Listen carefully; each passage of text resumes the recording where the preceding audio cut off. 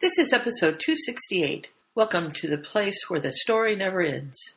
All right, well, while we're waiting for Trisha, because we are now recording, I have a new phone. I worked until I put a Harry Potter ringtone in it because I like my Harry Potter ringtone for my phone. I'm working in my office today at work, and my ringtone goes off, and I'm like, oh, cool, I have a call. And it stops immediately, and I pulled the phone out of my pocket, and no missed calls. I'm like, that's weird. Somebody else has one? Sitting next to me, and I'm like, did you hear that? And she's like, yeah, I heard it too. So then it goes off again. I've got the phone in my hand. It's not doing anything. I'm like, what is this? She's like, no, Sue, it's true. I hear it too. I'm like, what? So it turns out that one of the parents that was volunteering has the exact same ringtone as I do. Of course. We've been together all year. Granted, her child's not in my class, but I sub in that class all the time. Never knew she was a Harry Potter fan. That's cool. Turned her on to fan fiction, showed her pictures of Melinda Leo, said, this is an author. Because I was looking for the Harry Potter pictures, and what I found were the Azkaban pictures of us in front of on your boat. Azkaban. I loved how Facebook said visited Azkaban under all of our names for a while. That was the coolest part. Okay. Hey, there's a Mooney. Hey. Sorry. No, it's cool. Hi, everyone. We tried to use a different room, but it didn't work because we don't have bot capabilities. So it's just been crazy day. It's been poofwa. That's how we roll around here. Yeah. Well, that's okay. That's okay. I have 3 boys in the back of my yard, put up a tent, and now they're trying towels to. this time? No, they're not in towels this time. Okay. But they're camping in my backyard. They were trying to talk me into letting me take my flat screen TV out there so they can play video games and stuff. And I'm like, they wanted to take your flat screen out to the tent. Yeah, that's awesome. They want to take my flat screen out to the tent. I said no. Well, they're like, well, we got a projector. I'm like, here's a white sheet. You can put the white sheet out there, project it. What we did once. I go project it away from the house. We have a projector that would go and we'd put it on the house, but I just got like a big white tablecloth and that's what we would hang up there. Yeah, I have a white. I have like one of my sheets is white, so I'm like, here, you can do that. Just make sure it's away. I go, you can project it to our house, but don't put it towards the other 2 houses. To the neighbor's houses. Yes. Yeah. I go, it's it's not a school night for you, but it's a school night for all of us. They're done already? Oh yeah, they were done at they were done on Thursday. So How did they what? Yeah. That's so early. Well, they start like middle of August. Oh, okay. And this year we didn't have too many snow days, so we were pretty good. So they're just going in and out. And so I'm waiting for like 3:00 in the morning when the tent falls down on top of them. Because they put it up without directions. Oops. Oh, this will be fun. I can't wait to hear the stories next time we record. That reminds me of the time we ran away from home to the park across the street and pitched a tent. What? I'm talking to Sue and them. Hi, Ulrich. He is huge. Yeah, he is. I saw pictures of you guys together. He's huge. Makes me old. Makes you and me both, honey. So. Colin, the one who just helped me fix hair, if you look back on Power of Emotion, the first story that I wrote, Colin was in diapers at the time. So it's been a very, very long time. Oh, boy. Yeah. Turns out my phone call I just got was getting a part in the theater show, so that's fun. Yay! Oh, congratulations! Yes. What show are you doing? It's called Go Back for Murder. It's an Agatha Christie play. Ooh, awesome. I love Agatha Christie. I haven't heard of that one. It's her own rewriting of a Perrault story because at the time when she wrote them into plays, but she didn't think there was anybody who could portray him properly. So whenever she did a play that was from one of his stories, she'd take him out and put in somebody else. Oh, Interesting. Speaking of Agatha Christie, my parents and I just watched the BBC reenactment of And Then There Were None. And Ooh. it was That's a good one. Charles Dance was in it. That was really bizarre. Being like, oh my God, you're not dead. That's fun. I'm going to go see Sister Act, the play. Ooh. Oh. I'm really excited. One of my brother's friends is playing the Monsignor. So Very we're going cool. to go to support him. I just saw Def Leppard and Journey, and I took my 15-year-old. Cool. Teaching him about concerts. That's Well, yeah, it was his first concert, and he was just like, okay, Good first job of all, showing your son to 80s music too. Very proud of that. oh yeah, he's an old soul anyhow, and he loves Johnny Cash and Willie Nelson and all this stuff. He knew more Journey songs than he did Def Leppard songs. But he was like, "Mom, That would probably be me too. And he looks at me, he goes, "Is all these concerts this loud?" I'm like, you have no idea. I'm like, I remember being in front of the things and my hair waving back.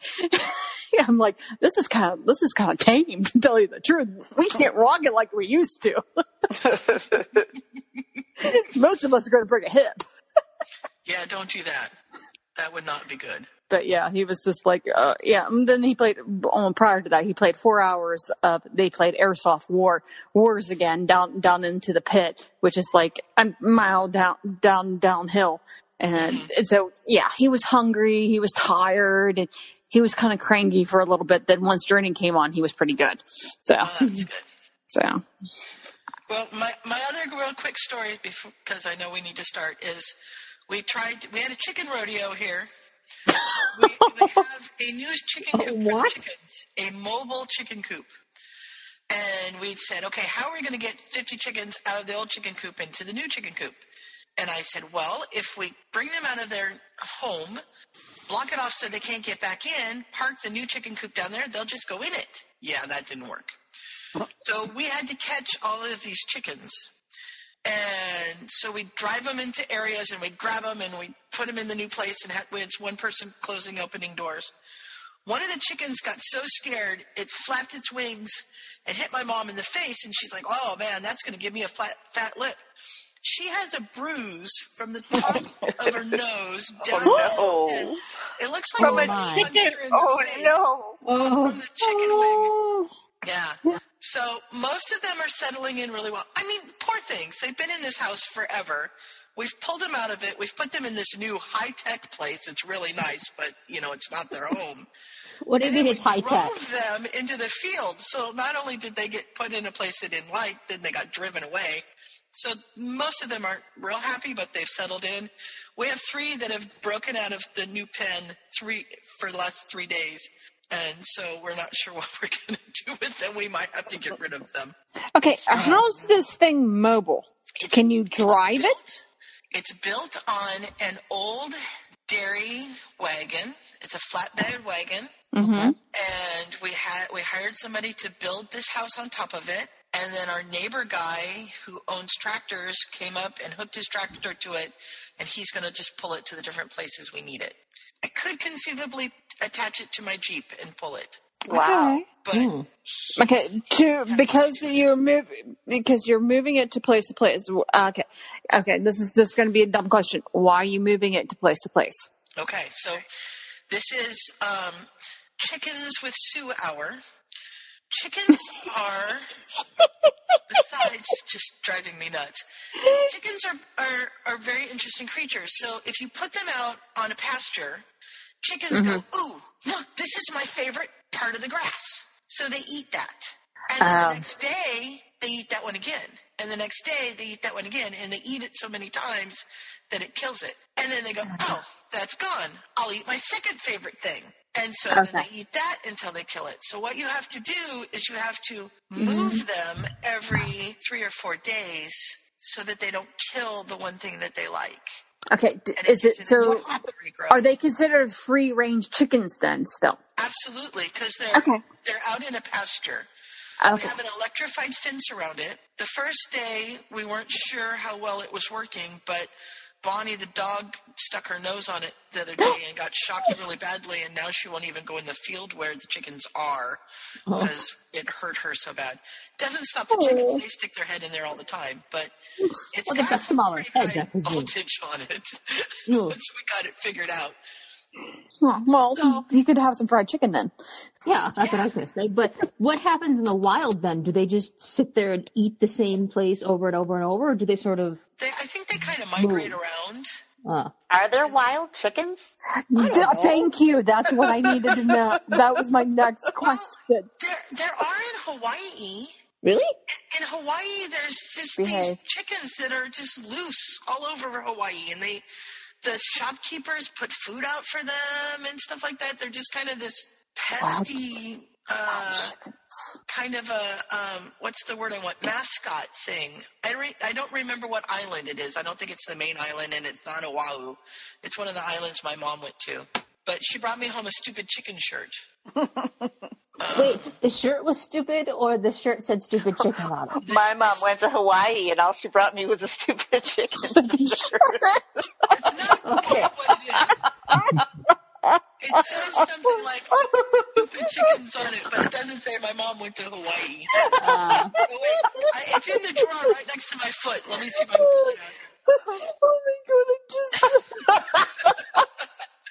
Yeah, it's called Stupid Chicken, Kauai, Hawaii. It's got a picture of a rooster on it. I should wear this to work tomorrow. I think I'll pull it out. Hey, I got Trish the Snort. We are back in business. I'm going to start this podcast unless somebody else has something they want to do. We forgot to ask Scott. Oh, yeah, we have to ask Scott his question. All right, ask Scott his question. I don't remember what it was. Hey, Scott, when you do the voice acting for the different characters, do you have to be in character, or how do you do it? Do you move around to be in the different characters? There you go.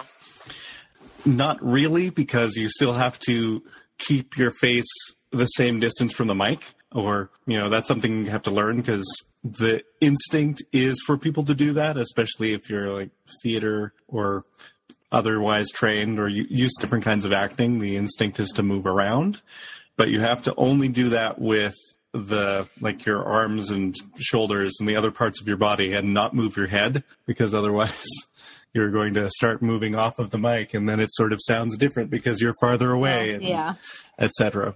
But you can change your facial expressions. So I sort of could you do it like in theater? You know how they have the mic kind of like strapped to their forehead and stuff like that. Technically, you could, yes, but those mics usually aren't as good quality as the ones that people use to record just vocals. But that is what they use for, like, if you're in a musical or something and you need the extra amplification. A lot of times people will have those wireless mic packs. I see them every once in a while when I've gone to the theater. I'm like, oh my god, he has a big old pimple on his forehead or something like that, and then I realize it's the mic. And then I got to stop looking at it because I keep staring at it, and then I'm like, stop it. They have to put them in interesting places, especially because for most people, it goes around your ear and then it comes along your jawline to close to your mouth. But if you have a beard, you can't do that, because then there's tape that goes on to stick the mic on, and then you have to pull tape off. So when my beard is long enough, they can sometimes just sort of weave it through, and it doesn't have to be taped. Or otherwise, it follows like the chin line that's above where my beard line is and sits up there. Or something like that. French braided in. That's exactly what I was thinking.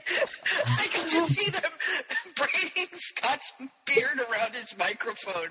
I want pictures of this. You can't really do that much. They did it a little bit with I can't remember which show it was where they did something like that.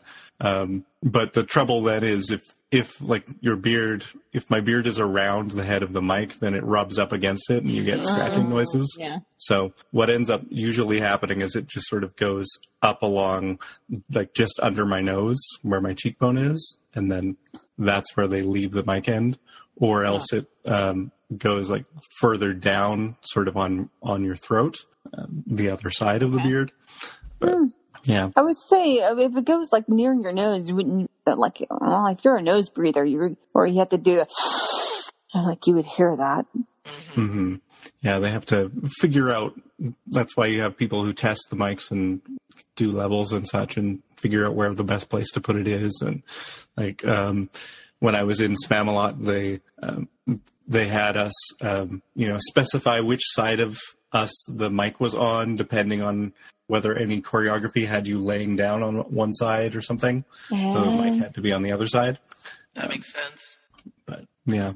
And as far as doing characters and stuff goes, I just sort of, you kind of almost have to overdo it with voice acting a little bit. It's more like theater that way because you're trying to convey everything just from your voice. Where in theater, you're trying to enhance everything so that people in the back of the stadium or wherever can understand what's happening. Whereas in TV and film acting, you might have a camera a foot from your face and you want to be very subtle and naturalistic. And so I, especially doing like Harry Potter characters and things, you sort of find the thing that they do a lot and focus on that. I don't really know specifically what my face would be doing as I'm doing different things, because I've just sort of, it's become instinctual now. So I'd have to film myself doing some characters and see what happens. But the example that I remember, because I remember doing it at the time, is when Gilderoy Lockhart came up in Chamber of Secrets. They talk about how he's, which weekly's most charming smile award. And so you just smile all the time. Just keep your teeth really wide, and it's very annoying. And that's Gilderoy. Let's all try it. Yeah. Let's just smile. I turned into some kind of accent there. So he's basically that. Kind of interestingly, now that I've gone where I've gone, he's kind of the stereotypical radio host kind of thing. He's doing everything is amazing. Big grin, it's great. And except English, and that's Gilderoy. And Snape is kind of the opposite because he's very, flat, and everything is very much down here. And why are you talking to me? I don't care what you're talking about. Is it harder for you then to do high voices? I mean, because I've got, a couple of people who do audiobooks who I listen to, and some of the women can do men really well. Some of them can't. Yeah, I agree. And, it's harder to do voices that are out of your vocal range, regardless of what that is. So, I cannot convincingly sound like a woman. I just have to figure out something about the character and hope it reminds you of the character, and you can go along with me. Right. I know I've been listening to Canon in the car with Jim Dale, slowly going through the series, and I don't think he's obviously not doing a woman's, but he still makes certain, especially McGonagall. You recognize her when he's talking in her voice. Yeah. So there are two or three things that you can do, and you can either go like Monty Python and everything's very falsetto, and you're up here and you're pretending you're a woman, and it really sounds like Mickey Mouse. Or you can remind me of Julia Child. Hello. Or you can try and Do you have wine? find some sort of other quality. Like I often, if I'm doing, I don't know, Amelia Bones or somebody, I'll bring more nasalness to it and just sort of go back here and do this kind of thing and say, Mr. Potter, what are you doing at the Wizengamot, and etc. And pretend this is a woman, even though it could possibly be like a man who's a tenor. But it works. Oh yeah, I mean, the thing is, I remember, with Jim Dale when he does Ginny. Ginny's very, very raspy when he does Ginny, and I heard him do. I just did the night circus, and he did that, and there was a couple. I'm like, oh my god, there's Slughorn. Slughorn's in there a lot. Yeah, there's only so many voices you could do. Oh yeah. What about Dumbledore? Is there anything specific that you can think of when you do Dumbledore? he and Remus are similar in that there's a little bit more roughness and hoarseness to it. Like Remus, I do that because he's a werewolf and he's been screaming 3 nights a month. And he's described, I think, as hoarse when Harry first meets him. And then Dumbledore, I add, there's a lot more air. Like I'm taking in bigger lungfuls and like everything sort of comes out like this, and I'm using more. It's a thinner sort of voice, and yet you still get the authority from Dumbledore because he knows what he's talking about, sort of thing. So he's always breathing out. I wish I could do that. Yeah. Mm-hmm. I could probably do maybe 2 or 3 words, and then I start going off and I end up being a totally different language. Yeah. It's just practice. You have to figure out what are the things. Is it That's lower cool. or higher voice than you're used to? Like where in your vocal range are you going to keep it? Are you trying to be smoother or rougher? Or if you have accents that you can do, then that's a thing that you can add in. Or again, that's a thing that you practice. Like I learned how to do English accents through trying to make Harry Potter things. And I have cassette tapes of the first 2 books that Mom still has somewhere that are terrible, but she likes them.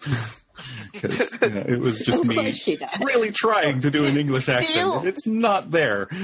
But, yeah. But do you find, even in general, I know way many more things about just British pop culture even than there's any reason that I have to know it. You know what I mean? It's just funny. It's like knowing that the boot of a car is a trunk and the pavement is a sidewalk and what's biscuits and all these various things. And chips are fries, not I just did that. I just did that to my son, where I'm like, "Do you want some chips?" And he's like, "Mom, there's no chips here." I'm like, "These are chips." I'm like, "Oh, I'm sorry." Well, it was when we were reading. But we do that to ourselves too. Even when you go out to a restaurant, you order fish and chips. They don't say fish and fries, even though that's what they're giving you. Yeah. I guess because it's an English dish, the name has stuck even when the other uses of it haven't. Right. It's funny. Well, that was cool. All right. So before we even started this podcast, we have learned how to be a voice actor, and we've learned about chickens. Yeah, we voice acting and chickens. Mm-hmm. That's the title. If you want to hear a male voice actor who can do convincing females, listen to Michael Harley over on the. I don't know how he does it. It's very strange to me, but it works. Do they have amazing voice acting chickens? No. Anyhow, we should probably actually start the show. It's kind of a good thing Bob isn't here. Yeah. I was thinking about me, because part of it, though, is you have to do the voice acting thing. You have to have a good memory to remember what accent you've done kind of thing, or what voice you've done. Because when I'm doing Dungeons & Dragons, I do voices for the different characters. But once I stop that voice and try to start it up again, after somebody else talks, I lose it. I'm terrible at it. I'm pretty good at making different voices up, but I can't keep them together to repeat. I know. It's like doing Goblin. I'm really good at goblins because I can just talk like this all day long, and I can be a goblin, and they all think I'm really funny. And that's when I can keep going. That I can understand. You sound like something from Sesame Street. Thank you. Mm. Well, even Jim Dale on the last book, because I think he had to, because the audiobook came out with the same thing. There were some things where I was listening to him like, okay, who's this character that he's playing? Because I couldn't remember. It was sometimes the Ron and Harry kind of look little bits or something. See, I always think Ron and Hermione, I think he makes sound very much alike. Yeah. There's times where I'm like, is it Ron? Is it Hermione? Or is it Harry? Or sometimes I'm like, when did Jenny get here? Yeah. My problem was the Weasleys. I got to partway through book 4, I think, and all the Weasleys showed up in the backyard, and I'm like, okay, all these people are going to sound the same. Pretty much. Well, you got to think about it. I mean, a lot of families do sound the same. Yeah. Well, I think the 5th book is where he hit the Guinness Book of World Records He got all the most voices. the most voices in like in one book or something like that. I wouldn't be surprised. I did not make it through the 5th book. Wouldn't it be then easier to have a larger cast so one person's not trying to do like 5 gajillion voices? Yes, but it's more expensive. Yeah, True. But it's Harry Potter. I mean, Full cast audio is really fun when you can get it, but I think I got one in Golden Compass. Golden Compass has a full cast. Yeah, that was pretty honestly, that was pretty awesome. I'll have to listen to that one again. I'm not sure. I feel like they should do more where there's like partnerships, so like 2 or 3 people, and like they'll have a woman to do all the female voices and a guy to do all the male voices, or maybe bring in a couple more to like, I'll take this chunk, you take this chunk, and like so they don't have to converse with themselves. There's quite some so much. that do that. right? Well, there are, because my 2 favorite female authors did a audio book together, and one of them did the older character and the other did the younger character. And I'm sincerely hoping that the 2 of them will get together with my favorite male audiobook reader, and the 3 of them will do a book, because then I would be very happy. So who's playing with their mouse right now? I'm not doing anything. There's this funny little crunching sound, and I think it's a mouse. I'm not sure about that. I didn't touch anything. I touched nothing. Welcome to season 9 of Potterfic with.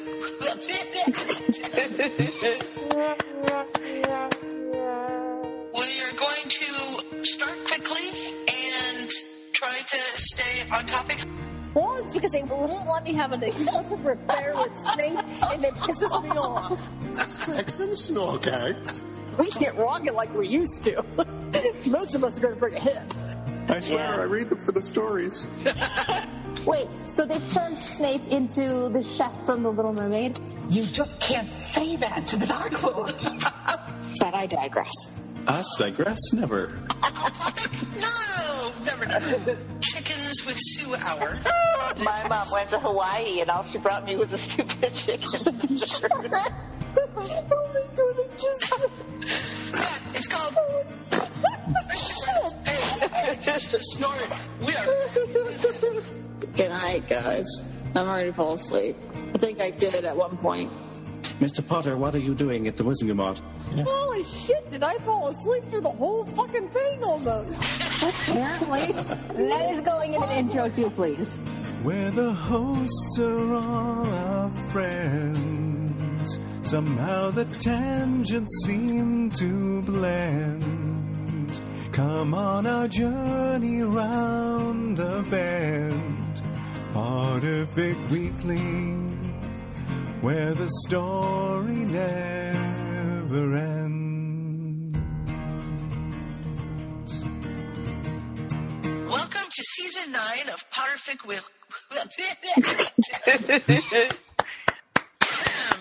should Take have two. a drink first. Take 2. Welcome to season 9 of Potterfic Weekly, the flagship of the family of podcasts. Wow, I really should have had a drink tonight. The flagship of the family of podcasts that is Potterfic Weekly. This is the first story of our new season, and we are really excited to bring it to you. It is called Ending in Thanks by, I can't do this, Relmer06. My name is Sue. There you go, you did it.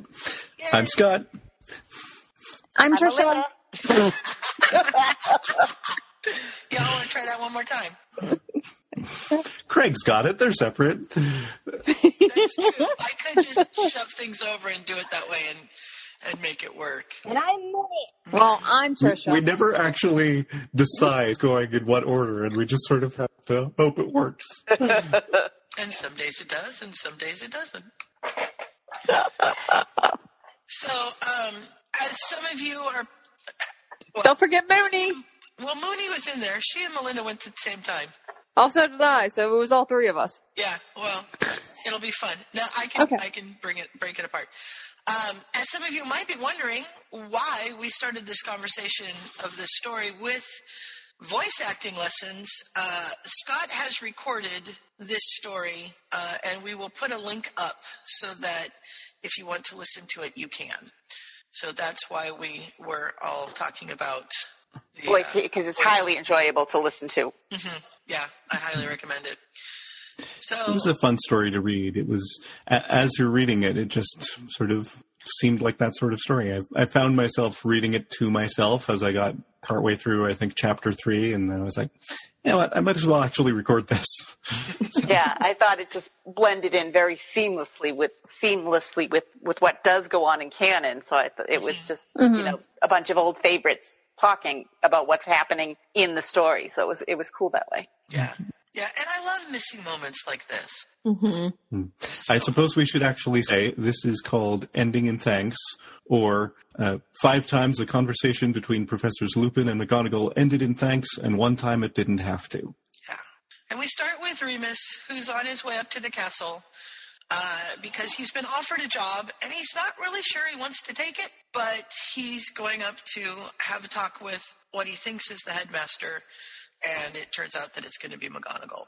And he's 33 years old, and he's just thinking that he feels like a student again as he's standing in front of the castle. McGonagall has that effect. Mm-hmm.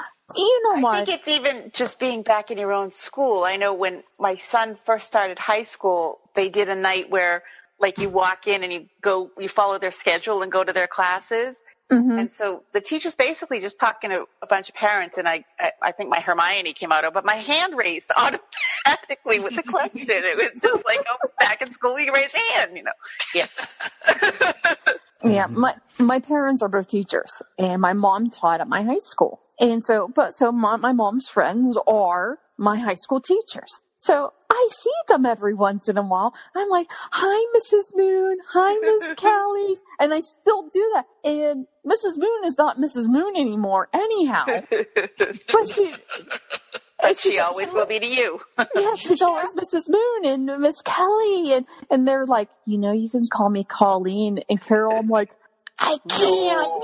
I just can't. I'm like, I've known now you longer than I knew you when I was in school, but still, I just can't do it. I think your Mrs. Moon and I might be related. I would be fascinated to find out.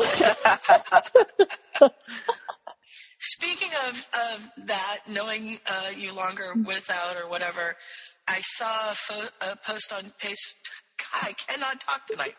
I saw a post on Facebook the other day, within the last day or two, that said that George has been alive longer without. I saw that too. I did too. Why do you have to post things like that? I mean, honestly, what is the purpose of doing that to someone? Really? It just makes you sad? It does. It does. I just like, thank you, Satan. It's like, come on. Yeah, well, some people just like to do that kind of stuff. So McGonagall greets Remus and says, we would have sent the carriage for you. And he's like, yeah, it's a nice day for a walk. And she says, yeah, but we don't want people to think you were denied hospitality. And he said, I won't tell anybody if you don't tell anybody. And she welcomes him aboard. I'm so glad you're going to be teaching you. And he's like, I'm not going to do this. I haven't said yes yet. I don't even think he says yet, does he? He just, yeah. And she's like, yeah, whatever. And she just keeps on going. And it's kind of funny. It's just like, I'm just going to pull you into it. Yeah. We know you're going to do it, but we'll let you think that you're going it's your decision. We'll let you think it's free will, exactly. Yeah, exactly. I like what she says. Remus, I won't insult your intelligence by being around the bush. We need you. And he thinks it's because of Sirius Black. And she says, well, it's that, but it's also because we need somebody that can actually teach. She says some pretty disparaging things about Lockhart. Yes. Well, they had Lockhart, then, they did oh my God. Was okay. What was his name again? I totally forgot. Quirrell. Oh my God. It was Quirrell / Voldemort. So, Quirinius Quirrell. He was a teacher of a different subject before he took over the defense post too, right? Yeah, okay. Yeah, he'd been there for years, and then he took over defense, and that was the end of that. Oh, he was the Muggle study? Oh, I didn't even realize that. Muggle studies teacher, Yep, and then Burbage replaced him. And a little bit further in here, Remus meets Burbage, and he calls her a very chipper or something woman. And it made me feel bad because I was like, oh, she's going to die. I thought the same thing. So it's Remus, yeah. Yeah. Yeah, I'm playing that Hogwarts mystery things, and I'm learning about Tonks and everything like that, and I keep looking at her like, you're going to die. You're just going to die. There's more information about Tonks? Well, there's not like more information. You kind of like get to, it's kind of like you get to know her kind of thing. And you got to learn to be friends. Kind of stuff. It is quite, it's almost quite sickening, but I'm addicted to it and I can't stop playing. I'm bad. That's why I refuse to put it on my phone because I'm sure I'd be the same way. So I was like, no, I don't have time for this. It's probably just as well my phone is too old for it. Yeah, don't do it. I haven't tried it.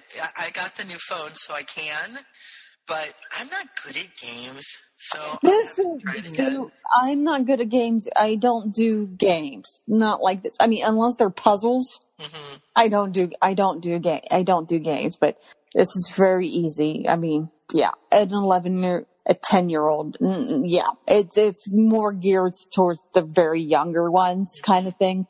But I'm still addicted to it, and I have fun, and I get to see Sprout, and I'm like, Sprout. The only thing I don't like about it, they make Snape do this kind of noise every time I talk to him. And I'm like, would you please? Snape would never go, So,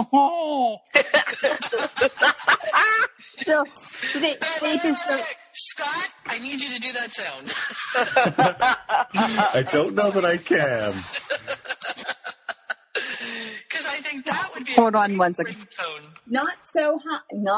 Don't get any higher. That's a little too much. Be careful. They've started a fire. I apologize. Oh, boy. I can picture what's going on. We've literally caught branches above it in our backyard. Oh.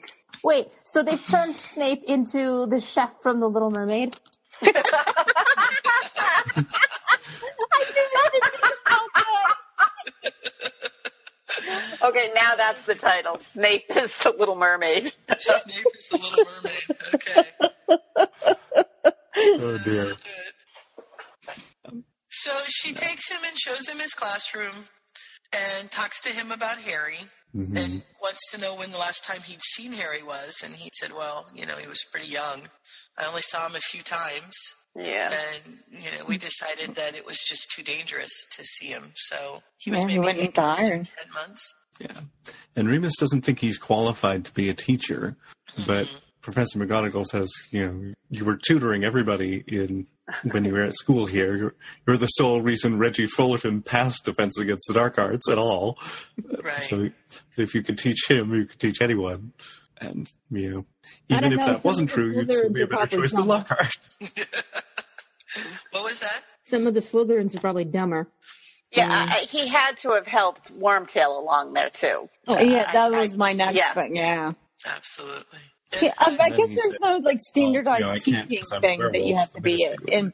And I can just picture Remus's face, when McGonagall is complimenting him that way, like the almost the subtle surprise, like that anyone is complimenting. You know what I mean? It's like noticed that. Very endearing. Yeah, exactly. Mm-hmm. Yeah, because he's not used to having anything like this. No, we find out later. He had James and James and Sirius, and they not that they took all the glory, but they took all the glory. Kind of exactly. And he was lost everybody. I mean, he lost everybody in one fell swoop. Yeah. Yeah, I think that Sirius was the one that lost everybody, and he went to Azkaban, and he was with the Dementors all this time. And I think, although Remus wasn't in Azkaban, I think his depression probably mirrored what the Dementors were doing to Sirius. Yeah, he was in his own personal hell. Yeah, exactly, because he lost everybody too. Yeah. Yeah. He says, Professor, I still haven't said yes. And she said, that has not escaped my notice. What are your reservations? And he says, I've outlined them for Professor Dumbledore. And she says, outline them for me. Nonsense, she says briskly. That briskly is just such a word that goes right with McGonagall. With McGonagall. Oh, yeah. Absolutely. Mm-hmm. And that's when he says he's not qualified. And then he says, well, the ministry will never approve it. Parents will not want a werewolf teaching their children. Yeah. And he's not wrong. I'm not going to tell them, are you? He's like, well, that's one way to get away around that, I suppose. Yeah. Mm-hmm. And he's worried legitimately about being dangerous to the children. And she lists a bunch of things that the children are going to be doing to themselves that she feels are more dangerous than he will be, especially under Wolfsbane potion, because they're going to have Severus brew that. He's qualified to brew a first-rate Wolfsbane potion. And But Hogwarts can stand to pay for the ingredients for that. So, speaking of the parents being worried, do they not think about the fact that somebody's going to figure it out? I don't think they're really worried about it. No, I don't think. I mean, he went through Hogwarts all this time, and nobody really figured it out. Even Snape, who eventually got it, was because he was led there by Sirius, and Hermione eventually figures it out.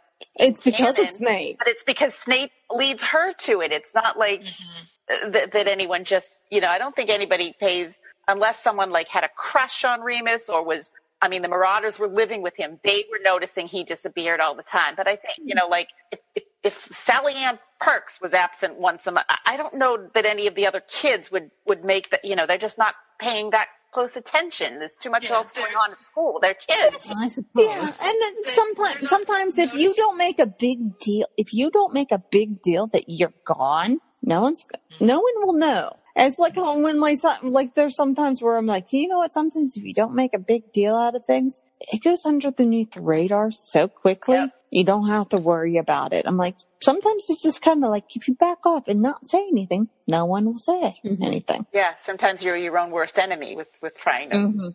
But I feel like Remus probably had a few different stories that he could use, so it wasn't always the same thing happening. Well, was there something about his mom? Didn't I might be remembering that wrong, or it could be a fic. Something about his mom being unwell.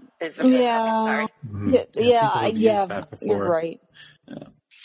So she says, Dumbledore would never have offered you this post if he didn't think that you and Hogwarts were up to the challenge. And he did, of course, hire Lockhart last year, too, so that's a little harder to swallow. Talking about that right now. Yeah, Dumbledore doesn't have the best track record in hiring people. But. But partly I think to keep an eye on Lockhart. I mean, imagine, he's been doing all sorts of things. I think Dumbledore wanted to use that as a way to get him out of the way. To expose him, not quite the way Hermione or Ron ended up doing it. Necessarily knew. Yeah, he just had a really good resume because he made it all up. I think he knew. But I think he just desperately needed a teacher, and it wasn't. I think Dumbledore was smart enough to know that Lockhart was kind of full of nonsense. But I don't know if he realized that he didn't know anything. You know what I mean? I think it was just filling a slot more than anything. Yeah, I suppose. So he finally says yes. She says, "Welcome aboard, Professor Lupin, and thank you." And that is our first thank you as we move on to the next chapter. I love how she's all like, "This job isn't cursed." Knew exactly how it was going to end before she even started speaking with him. Mm-hmm. Oh, yeah. Of course she did. You don't say no to Professor McGonagall. You just don't. She knows what buttons to push. Dumbledore. And that was her last thing. Are you going to say yes to me, or do I have to drag Professor Dumbledore down here so you can say yes to him instead? It kind of like, you know what? You don't think I'm as important as him?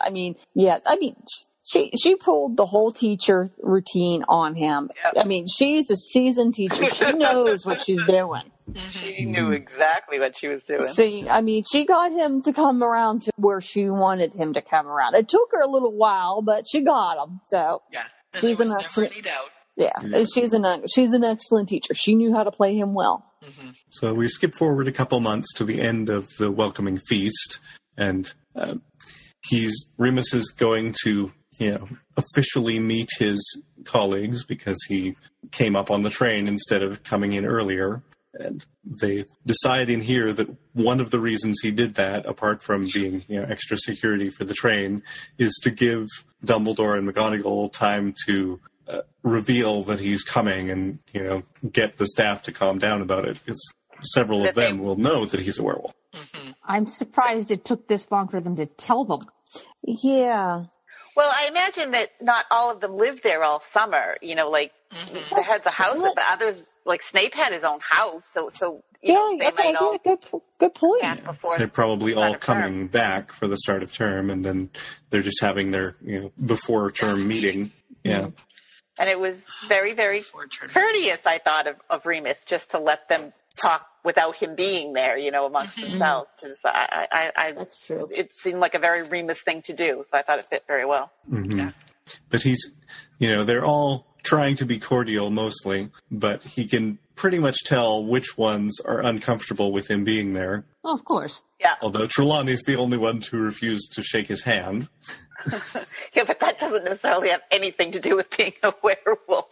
Yeah, that's what I was thinking. Most likely she might have thought there was something about his aura, and it wasn't.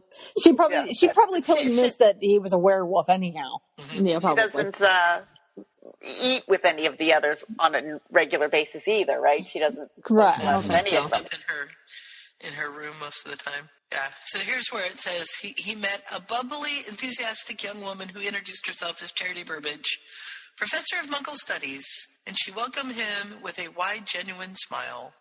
Aww. All you got to see is with a big X on it. And then, of course, there was Snape. Severus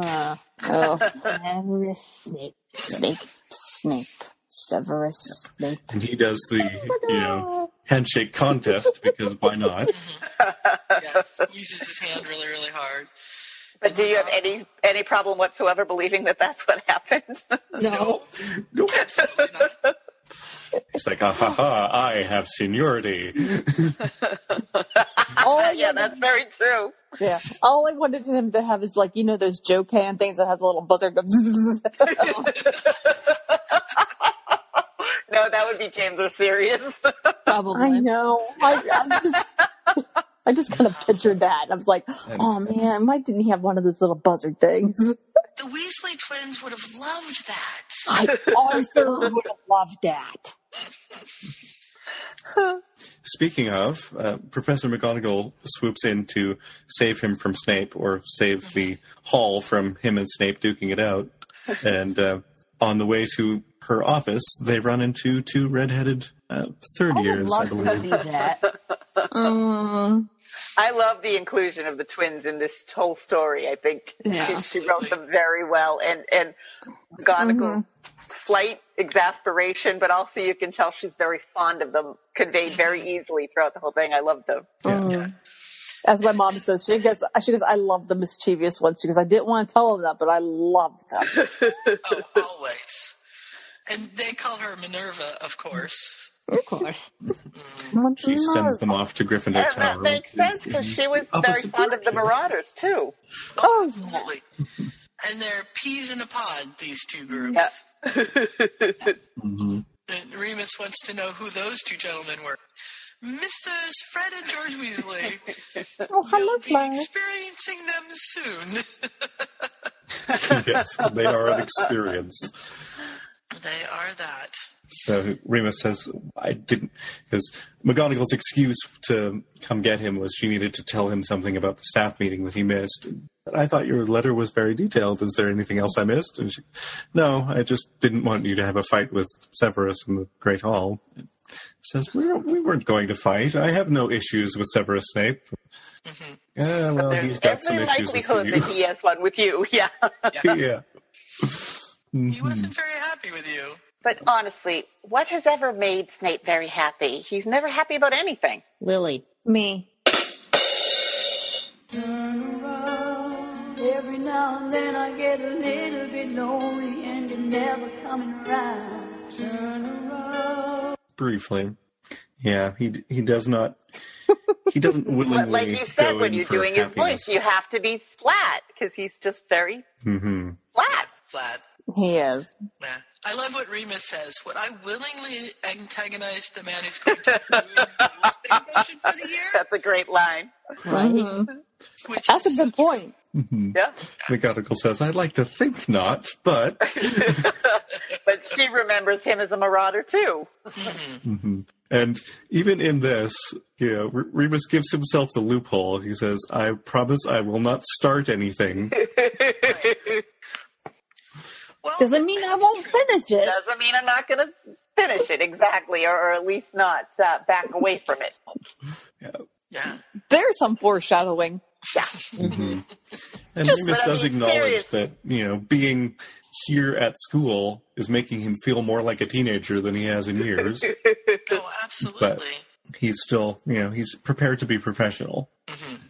No, you got to think you're around kids like that. So, I mean, it makes you. I mean, their energy is infectious. That's how you got Peeves in there and that thing because of all that kind of energy. It does. It affects. I mean, you as a person. I know, like, there's been times like my mom was teaching after I was done out of school and stuff like that, and she was like, "Well, this is what you're supposed to wear, and this is what they're listening to." And I'm looking at her like, "Mom, I have no idea what this is." It's just like, "Well, you're just not hip." And I looked at her. I go, "I don't think they're using the word hip, Mom." My son graduated high school over the weekend, and so we went yesterday to a graduation party that a friend of his family threw, and they had, a DJ, and there was mostly family, but then a lot of kids that came. Mm-hmm. And as the night wore on, the kids started requesting their own music of the DJ, and they played this one song that was just basically a string of swear words that started the song, and all of a sudden, and you could see a lot of the grandparents looking like this, and so one woman, and you could just tell she was a teacher. I don't even know who she was, but you could tell she's like, "Excuse me, there are a lot of words in that song," and immediately the DJ turned it off, but you could just tell. And then she looked right at the kids, and the kids are all like, "Yeah, this word, whatever." And she just quoted like the chord without the bad words, but just like she knew exactly what the song was and what she was saying, but she still made them turn it off. But I was like, that's a teacher right there. Mm-hmm. She was very good. That's funny. You don't underestimate the tone of a teacher's voice, or no. Everyone just stopped and looked at her, Yep. Yeah. They have a brief chat about Harry a little bit, because she had warned him that Harry was coming and that he looks very much like James, but he was not expecting Lily's eyes, and so he was a bit shaken when he saw Harry. Does he not remember? Well, I think it's more just that it's just all being told that you're going to see something is a little different than an actual, just like having you drawn right back into your past, staring right at your face. I think probably the actuality was, no matter how much he tried to prepare himself for it, was harder than. Mm-hmm. Mm-hmm. And baby's eyes change a little bit, so depending on how old Harry actually was the last time he saw him, they may not have been completely her color at that point. It's hard to know. Yeah. And McGonagall says, Harry's more like Lily than James, really, in the way he acts. And Remus says, 13, that's probably good. Yeah. We don't want another 13-year-old James Potter. No. You'll get another one soon. Absolutely. And so they say goodnight, and he pretty much promises, you have my word, I won't antagonize Professor Snape. And we get our second thank you. And then he immediately antagonizes Professor Snape. I know this is my favorite chapter in the whole thing is chapter 3. I wish there was more of it. I wanted to see so many more scenes that happened within this one little chapter here. I was like, I wish this went on so much longer. Yeah. I think this was the one that convinced me to try recording it, because it's just so fun. Yeah. He gets called to the carpet right away. 4 days! Yes. 4 days ago, Remus. Yes, 4 days ago. You gave me your word. You are going to keep the peace. You can see him going, "Oh, damn it." Well, he knew. He was just waiting for her, too. Mm-hmm. Yeah.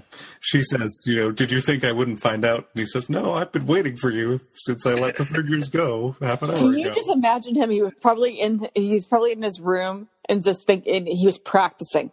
He's practicing. She's going to say this. This is what I'm going to say. Maybe wait, no, hold on. Maybe I should say it this way. No, that makes me so dumb. Maybe do it this way. But you know what? He's completely right. And he's done. And, absolutely. And he completely convinces her that he's completely right. when he tells her what happened. Remus and this did not occur to me as a 13-year-old. Yeah. He's absolutely right. There was no way that he could have, Neville's biggest fear is Snape. That's kind of a big deal. Yeah, I mean, you can't change. You can't change your fear that quickly. Right. It's not like he was parading around in front of the class going, "Say, people, don't you think Professor Snape is really scary?" No, I mean, yes. Neville. He's not like priming them or anything. He wasn't expecting that. No. But and Snape, of course, sets the whole thing up because he snide and antagonized Neville right before the class. It wasn't even his class. Yeah. Of course, Neville's going to have his boogert turn up to be Snape. He's terrified of Snape, and you can't blame him. No. Especially not at this point. Give him a couple more years and he'll hand Snape his head. But at this point, he's still terrified of him. He's still blowing up his own cauldrons. So it'd be interesting to see, actually, if there's, if Snape had not been in the staff room and they came in, would Neville still have immediately seen Snape, or would it have been something else? I think he would have. He just might have not been the first one out. Mm-hmm. Yeah, I think Snape would. Neville might have not have been the first one called on to do it. It might have been in line there, but I don't know that he would have been able to make Snape comical either, because I think he was really terrified of Snape. Yeah. And I love No, sorry, I was going to say the scene I would absolutely have loved to see when to expand on this. I want to know how Snape found out. Like, how did he hear about this? I would love that. Walked out and was talking about it, and but did you see? Like, was it one of his Slytherins that came to him and told him, or did he hear other kids, or did people like Gryffindors just start walking by, pointing and laughing? I mean, how did he? It could. Yeah, I would love. It could have been anything. To read how that happened. I mean, I could totally imagine the kids talking in the common room, and then half of them are facing one way and half of them are facing the other, and the ones facing the door just like stop, and then the guys are just like, "Oh God," as they're doing a little mimicry and something. What they need is Wizarding Facebook, and they just need a picture of it on the Facebook page. Oh no! Can you just imagine a mass Snapchat thing going on, or something, or like a mass like a group text of everything? Snape thought he had it bad as it was. Just imagine if they had photos. Oh dear. But, and Wizarding photos move even. Oh, yeah. You see him doing the strut, the walk. Adjusting his dress. Fixing his brassiere. That did exist, thanks to movie number 1. Or 3, I guess it would have been, yeah. Oh, dear. God, just the girls. But I don't think even the movie, because I remember chuckling at that in the, I read the book long before the movie was out, and I remember chuckling at it. So just the idea, because they describe it, so with the hat with the vulture on it, and carrying the red handbag. Giant red handbag. Yeah. Oh, speaking of funny hats, so the royal wedding, one of the pictures, I swear, not of the wedding guests, but like the public, I swear one of them was like a swan or a flamingo or something. And I can't find it, and it was awesome. Oh, dear, hats. Hello. Hello, Hat.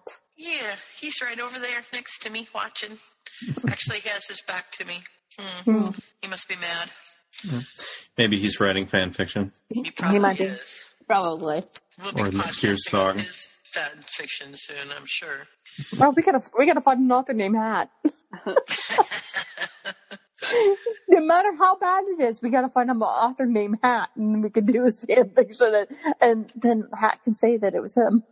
Yeah, there you go. I wouldn't be surprised if somebody has like the Sorting Hat as a screen name. Probably. Oh, probably. I'll have to go look later. But McGonagall, she wants to know if Remus would have, warned Snape. Did you warn him? Did you let him know what was going to happen? I understand that this is circumstances out of your control. And Remus is like, no, I did not. Could you have? Well, probably I could have, but he was not very nice to Neville right before the class started, and I'm not feeling really charitable to him right now, so I decided not to. He stands up for Neville, even to Professor McGonagall in this. I love this one line. It's from the almost imperceptible narrowing of her eyes and tilt of her head. Professor McGonagall had not heard that part of the story. Remus wasn't terribly surprised. He was more than happy to fill her in. Can you just not picture McGonagall's face doing that exactly? Like, I could no trouble whatsoever imagining that look on her face right in that scene. Oh, yeah. Had Professor Snape not ridiculed Neville in front of his entire class, I might have found the chance to tell him what transpired with Neville's Bogart. Had he not tried to discredit a student to his new professor before that student even had a chance to leave his own impression, I might have tried to alert him. But seeing for myself exactly what makes Professor Snape Neville Longbottom's greatest fear, I confess that extending him the courtesy of a heads-up slipped my mind. You go, Remus.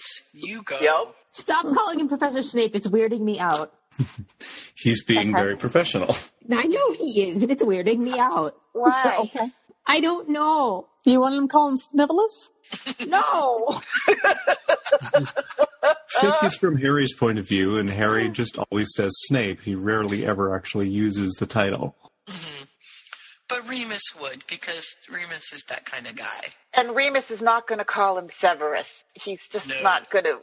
They're not. Yeah. So he's. No, true. They're not friends. He calls him Severus if he's in the same room, but not when he's talking about. But I always took a mocking tone when he said it to his face, though, more than a friendly tone. I think it's just, just saying Snape would be disrespectful. So I think that's why he's keeping a distance, but he's still being professional. Mm-hmm. Yeah, he's putting that wall up between the two of them, and he's saying, he's coming to them anyway. He's reminding, you know what, he is an authority too. He's an authority too. And I'm showing respect that, but he's an authority too, and he shouldn't have done that. Yeah. And Professor McGonagall says, this has the ring of Remus Lupin justice to it. And Remus Lupin justice, and I love that line. What do you mean by that? And she tells him that she always knew when James had crossed a line, according to Remus, because his transfiguration homework got worse. And he's like, Remus wasn't proofreading anymore. And he goes, well, he was a good student. She goes, grammar. Yeah, transfiguration, no, spelling and grammar. Yeah, I can, Yes, James always did have a tendency toward linguistic creativity. He once spelled giant with a J. Oh, boy. That's a man after my own heart. And then Remus reminds himself of Sirius and has to stop because he can't quite bring himself to say it. Yeah. But then Professor McGonagall says, so Neville Longbottom successfully performed the ridiculous charm on his first attempt. And Remus said yes, and he was the first one to do it. And Remus nods again, and he says he's also the last, and it was his confidence that, got rid of the... Finished off the bug. I never appreciated that until now. Mm-hmm. Yeah, it was a big Neville moment. It was a huge Neville moment. And it was kind of foreshadowing what was to come for Neville. Oh, totally. Yeah, Neville will come in. Uh-oh, we lost Trisha. Uh-oh. I'm here. There you go. Okay, Neville will come in. To his own. Yes, he will. Yeah. And then Remus tells her exactly what it is that Snape said. And he says, all right, I'll be the bigger man. I'll go talk to him. And she says, no, I will talk to him. Now, that's another scene I'd like to see very much. I do. Oh, that would be it happening. I mean, Snape was always favoring of his Slytherin students, and McGonagall didn't do that herself. But she had to be aware of it. So I would love to have seen a scene where, because there was a few things there, like, I don't want to hear about the Quidditch Cup being in his office again. So that these two went at it a lot. I would love a scene like that. Oh. Another scene I would really love? What? And I know this would be an alternate universe, but if Harry's Bogart hadn't been a Dementor and had been something like Uncle Vernon or Aunt Petunia, somebody finally putting the pieces together years in advance would have been really interesting, I think. Mm-hmm. Because I've read I've stories where it's been Uncle Vernon, but I love the idea of it being Aunt Petunia. I think that I've never seen that one done. That would be fascinating. Because I think the Dementor is a bit of a cop-out to me. It's too simple. You know, he just figured out what it was, and you know, it just seems. I mean, I get what it did. Plot needs it to be because the plot says so. Right, and it was too convenient a little bit, I think. But I think also for Harry, it was, you know, he confronts things head on, and the Dementor scared him a lot. I think he didn't know what it was. No, I'm not saying he knew he was hearing something terrifying, but didn't know why, or why he's the only one passing out, or what. Yeah. So I think it's more Harry's fear of the unknown that Dementor. At this point, he's resigned to the Dursleys. He's not really afraid of them. He just deals with them. But I agree, it would be an interesting fic to see.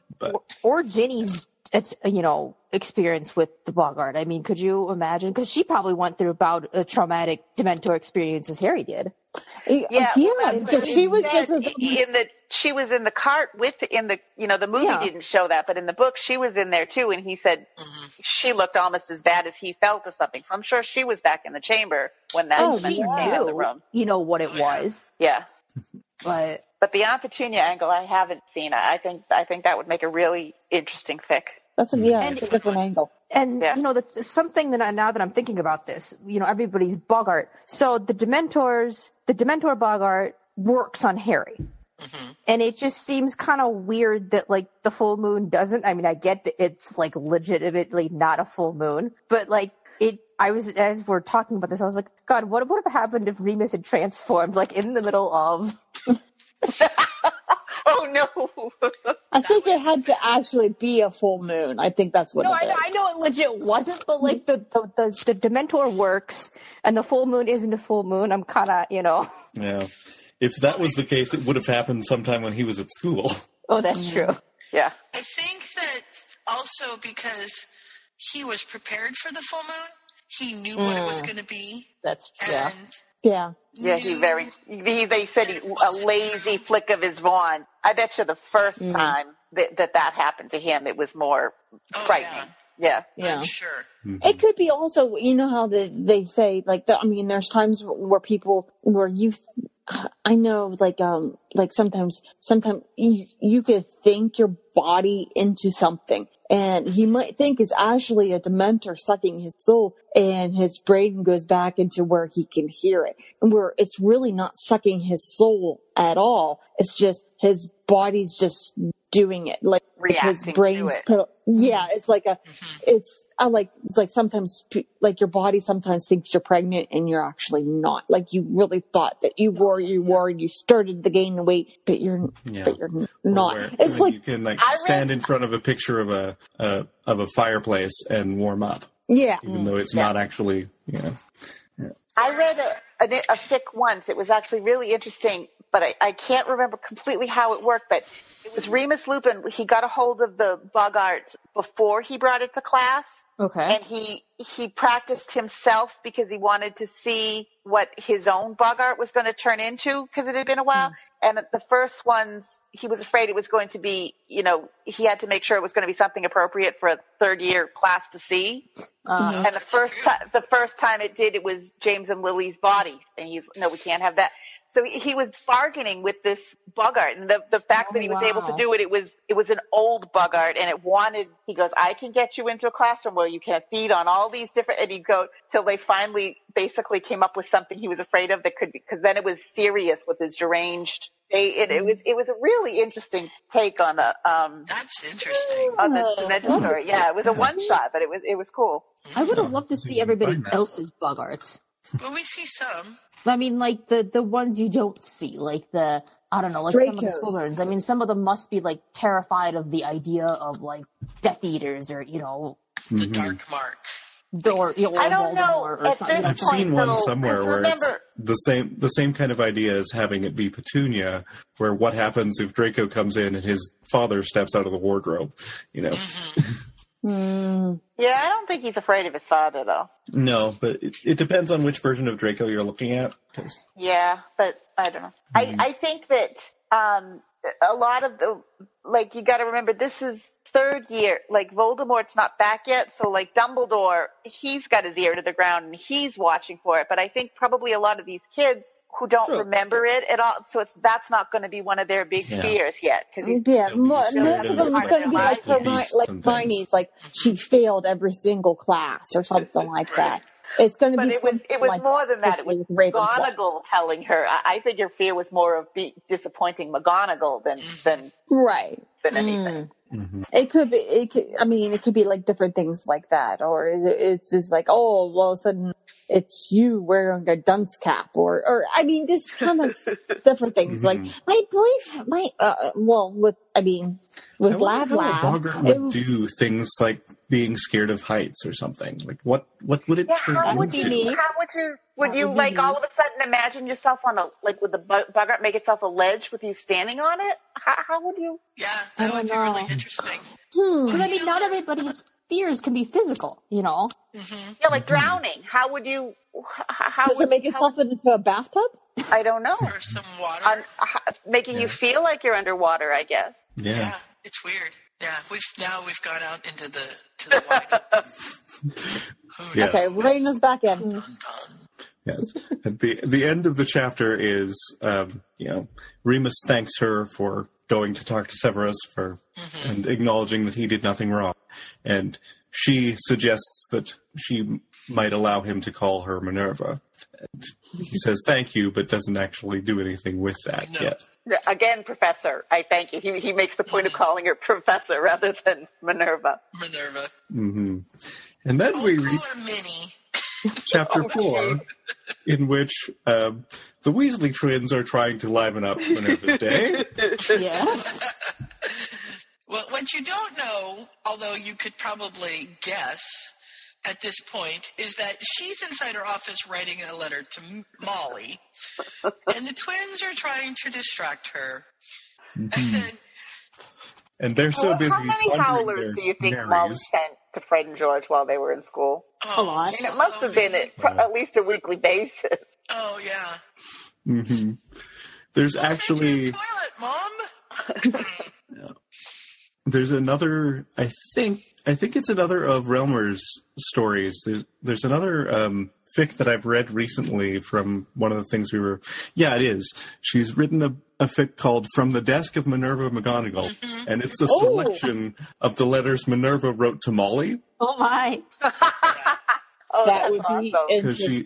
She starts out with this is my quarterly thing that I always send to everybody, and Ron is settling in quite nicely, and so on and so forth. Or I guess it starts with Fred and George's first year, and it's like just letting you know I'll be sending you these letters every now and then it just keeps devolving into amazing, like 27 letters in the first quarter. This is the most I've ever written to anybody. It's probably like a volume. Yeah. And it starts with, as always, don't hesitate to contact me with any questions or concerns you might have, Minerva McGonagall. And as you scroll through the story, eventually it turns into just like Minerva. Molly. I'm writing again. To each other. Yeah. Dearest Molly, guess what they did this time? Yeah. And just enough I can see Minerva and Molly having drinks together to discuss what the twins have done. Yeah, when they left, they probably just had a nice little scotch going on. But I love, like, at the start of this one, where the boys think they're going to put one over on Remus, and he's just very pleasant and very calm, but they're not getting away with nothing with Remus. He just sneaks up, just walks up behind them while they're busy with their conjuring, and George notices first, and he's like, Fred! And they have to, hello, Professor! We were just helping out Professor McGonagall with some guard canaries. Guard canaries? She's very busy and doesn't want to be disrupted, so we thought we'd guard her door for her. What a thoughtful gift. Please write a one-shot where Remus tells him he's a marauder. Oh, I would love to see. I think there's a million stories out there with them finding out. but I really would love a little more detail in it. I think. I think I've read the one where they kind of do like a whole Wayne's World, and like they figure out it's them, like we're not worthy, and Remus is like Alice Cooper going, I know, you can kiss my hand now. Aww. Mm-hmm. Card canaries. I just love it. Is that where Hermione got the idea? I'm sure it is. Could be. Well, it's probably because they would have been 5th year, so they're doing magic a year ahead of them because they were doing the canaries in 6th year, right? Yeah. So they're doing magic ahead of their time, which really doesn't surprise me at all. Anyway. No. Yeah. Yeah, and Remus says that to McGonagall in a few minutes when he gets into her. But he sends them on their way, and as they get ready to go, he's like, boys, the birds. And they're like, oh yeah, oops, sorry, Professor. And then he taps on the door and says, the boys have told me that you don't want to be disturbed. Do you want me to come back? But before that happens, George even he's like, so is there any chance you're buying any of this? They just kind of casually ask Remus, and Remus is just looking, not even a little bit. It was just a perfect scene between the two of them. It's pretty good. Yeah, perfectly fair. We'll just go then, shall we, Professor? I like the little notes of, it mentions it a couple places through here where if he hadn't seen this every day for 7 years, they might have gotten away with something, but he's familiar with these tricks. Yeah, he is kind of familiar with these. And yes, he goes in and so do I want to know what exactly they were doing? It's pretty advanced magic, actually. Yes, it always seems to be. Give me 20 minutes. I'm sure there's 4 more things I'm going to have to write their mother about. You can disturb me for a second. Mm-hmm. And he explains that after the Quidditch match that Harry wants to have defense lessons against the Dementors. And she's like, do you really think he's ready for this? And he says, yeah. He deserves the chance to try, and even if he can only get a little bit of mist, something, and hopefully he won't actually need it. It's always not turn out, but I've always got to the point where when a child can ask you a question of that kind of thing, of that kind of help, I think they're ready. Mm-hmm. When they can admit that they need help or something. So that's just my little philosophy. I'm like, if they can admit that they need help for something to do something like this, and it's beyond their, well, not just beyond the years, but it's beyond a little bit more of their maturity factor coming out. Yeah, I think they're usually pretty much ready. Yeah, I would agree with that. And especially if they're mature enough or whatever to even verbalize the fact that they need help, even if they don't quite know what it is, then that's the first. It's always the first step, to lots of things. You can admit that there's a problem. But I think as the teacher and head of house, she's right to question it a little bit too. I mean, she did the same thing when Neville wanted to take Transfiguration, I think, after they had their owls, and she's, this is more than you can take charms, I think is what she told him. Mm-hmm. So I think that she was right to, And then she says the best thing Neville could have ever heard in his life. Yeah, she told them about the grandmother failing charms, I think, didn't she? Something like that. No, and then she says it's high time that your grandmother, what was it? Appreciated the grandson she's got instead of the one that she wants, or something that I totally butchered that. Yeah, Minnie's good people. She is. So she asks Remus, and I like this too, because she asks Remus, are you going to be okay with it? We don't know what exactly he's going to see or hear during this. Are you going to be able to handle it? And Remus says, well, he's already told me he hears his mother being murdered. Oh. And she's like, yeah, I'm going to ask you this question again. Are you sure you can handle it too? Because that's where we should have seen the scotch in the bottom drawer of McGonagall's desk right there. Yeah, and that comes out, are you sure? Boom. Here, have a drink. Oh. Yeah. And I love what he says here, and we sort of touched on this earlier, but, when I heard what happened, when I was told that Lily and James, that they were dead, and Peter and Sirius and Harry off to his aunt and uncle's, I started running. I started running because I couldn't imagine staying still, and I've kept running until here. this is the first time in years that I've not been running. And, you know, it's a healing point for him as well. Yeah. Mm-hmm. Yeah. It's not hard to picture this as a missing moment because it fits so well. No. Yeah. You know, he's letting himself heal. Think about them. He's letting the memories come. Even though they were painful and he ran from them before, he's ready to accept them. And, you know, just like what we were talking about, if you're old enough to ask for help or mature enough to ask for help, he has matured enough, has lived enough to be able to face this really painful time that was in his life. Mm-hmm. Yeah, being back at Hogwarts is actually been healing to him. Mm-hmm. I had a talk about something like that today.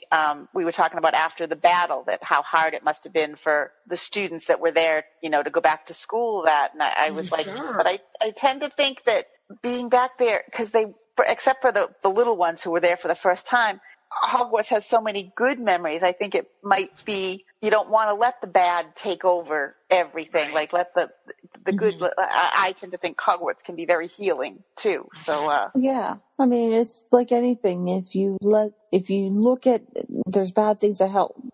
Okay. I'm going to quote one of my favorite people in the world, Mr. Rogers. Okay. Because he is Mr. Pittsburgh. And he goes like, when bad things happen, look for the helpers, look for the good people. Yeah. And I tell my kids that. Yeah. And that's what, I mean, that's what it is. Taking out of a bad situation and looking for the positives. And it's like anything in life. It's like anything. The ones that get on the news, but there's more good people that react in situations like that are just there. Exactly. And it's this like, I mean, it's your choice. You can focus on the bad or you can focus on the good. And it depends on each situation. I mean, or each place. It's what you want to do. Your choice, man. I like your choice. So, but I digress. Us digress? Never. No, never. No, Mr. Rogers is a great person to quote for this. Isn't there going to be like a documentary or something about him, or a movie, or? I think that is. I do not know. I kind of hope so because I want to see every. Yeah, because Michael Keaton's supposed to be on it. That's what I've heard. Because he that's where he got his first start, was on Mr. Rogers. Really? Yeah, Mr. Michael Keaton's from Pittsburgh, also, or close to the suburbs of Pittsburgh, and so yeah, that's where he got his. He was part of the Zucchini Brothers on Mr. Rogers. I don't remember any zucchinis on Mr. Rogers. Well, they weren't zucchinis, but they were people, and they were acrobats, and they just went ho ho ho. It was quite humorous. In and out, Trisha. It's no, really sorry. kind of funny because it's like yeah, you keep hearing. Yeah. Apparently, it's called "Won't You Be My Neighbor," and it's being released on June 8th. Well, that's the day before my birthday. Soon. A couple days away. This week, yeah, I think it's the end of this week. Yeah. No. But that when we're recording this, not when it will be released. Right. So it's being released 6 months ago. Or whatever it happens to be. Yeah. I want to go back to the fic, though, because we're about to come up with my favorite line in the entire story, I think. Okay. Is McGonagall goes to get a sheaf of parchment, and her wand lets out a puff of smoke. Oh. And she realizes the twins had switched her wand, and she's like, those two, they were without a doubt the most troublesome, aggravating pair of students I've ever had the misfortune to teach. And Remus is sitting right there and goes, really? Would you like to rephrase that, Miss Professor McGonagall? And she's like, no, but they would have given you a lot of run for your money. Professor, Remus said with a bit of a laugh, standing as well. I hate to be the one to break this to you, but if the Weasley twins had shared a school with the Marauders, I don't think we'd have been in a competition with one another. No, definitely not. The picture on McGonagall's face, because I don't think a truer statement was ever made than that right there. A thought that will now haunt my nightmare. Thank you, Remus. But the switching wands, didn't the twins do that to Molly? Yeah, they did it to Molly, exactly. And I think, those two, I think that was Molly's exact quote. Yeah. Mm-hmm. Mm-hmm. I love that McGonagall can tell. There's a different feel to it or something. Because as soon as she picks it up, she's like, there's something wrong with this. And she points it away from Remus because she doesn't know what's going to happen. Yeah. Yeah. No, that's just funny. I just picture her white. I just thought of the Weasley twins and the Marauders together. Like white. Yeah, like in the cartoon. Yeah, at least it turned into a bouquet of flowers and not a rubber chicken. Yeah, I know. Yeah. Rubber chicken. Do I admit this? Yes. There's a podcast out. It's called Potterotica. Oh, God. Oh, my God. And it's X-rated fan fictions that they read out loud. Oh, my God. You should hear the guy's pansy voice. He's absolutely hilarious. And didn't he do that on Potterfic Weekly once, though? Yes, for Thanksgiving. Somebody made me read. Somebody made me read something. I know they did. Mm-hmm. Yeah, actually. We still have the clip somewhere. Yeah. No, don't Insert do that here. We don't ever, yeah. We always have these things. Are we going to have another one? Another what? Smutsgiving Part 3. Smutsgiving. There was a part 2? Several times, but none of us read smut anymore. Or people that we podcast with don't seem to I read have a freaking tattoo because of a Harry Potter smut. When did we have a part 2? Yeah. There's Smutsgiving too. Really? Yeah. What? It is. It's in. You got to go in the restricted section. It's in there. She falls off halfway through because she's so inebriated she can't talk anymore. And I do not remember this. And I think that's the one where they talk about Natasha because he didn't know about it either. And I said, yeah, they talk about you all over the place, but they call you a woman. And he's like, what? Where is that? So I sent it to him, and he... You never know what you'll find in the Potterfic Weekly back catalog. So anyhow, the reason I brought this up is because they have a traveling rubber chicken that they call parts of an anatomy. And so talking about the rubber chicken made me think of Potterotica. So anyhow, if you want to listen to people read it. But what's fun about it, and I shouldn't admit to reading it or listening to it, but it's really funny because they crack themselves up trying to read it because they've never read it ahead of the time of them recording it.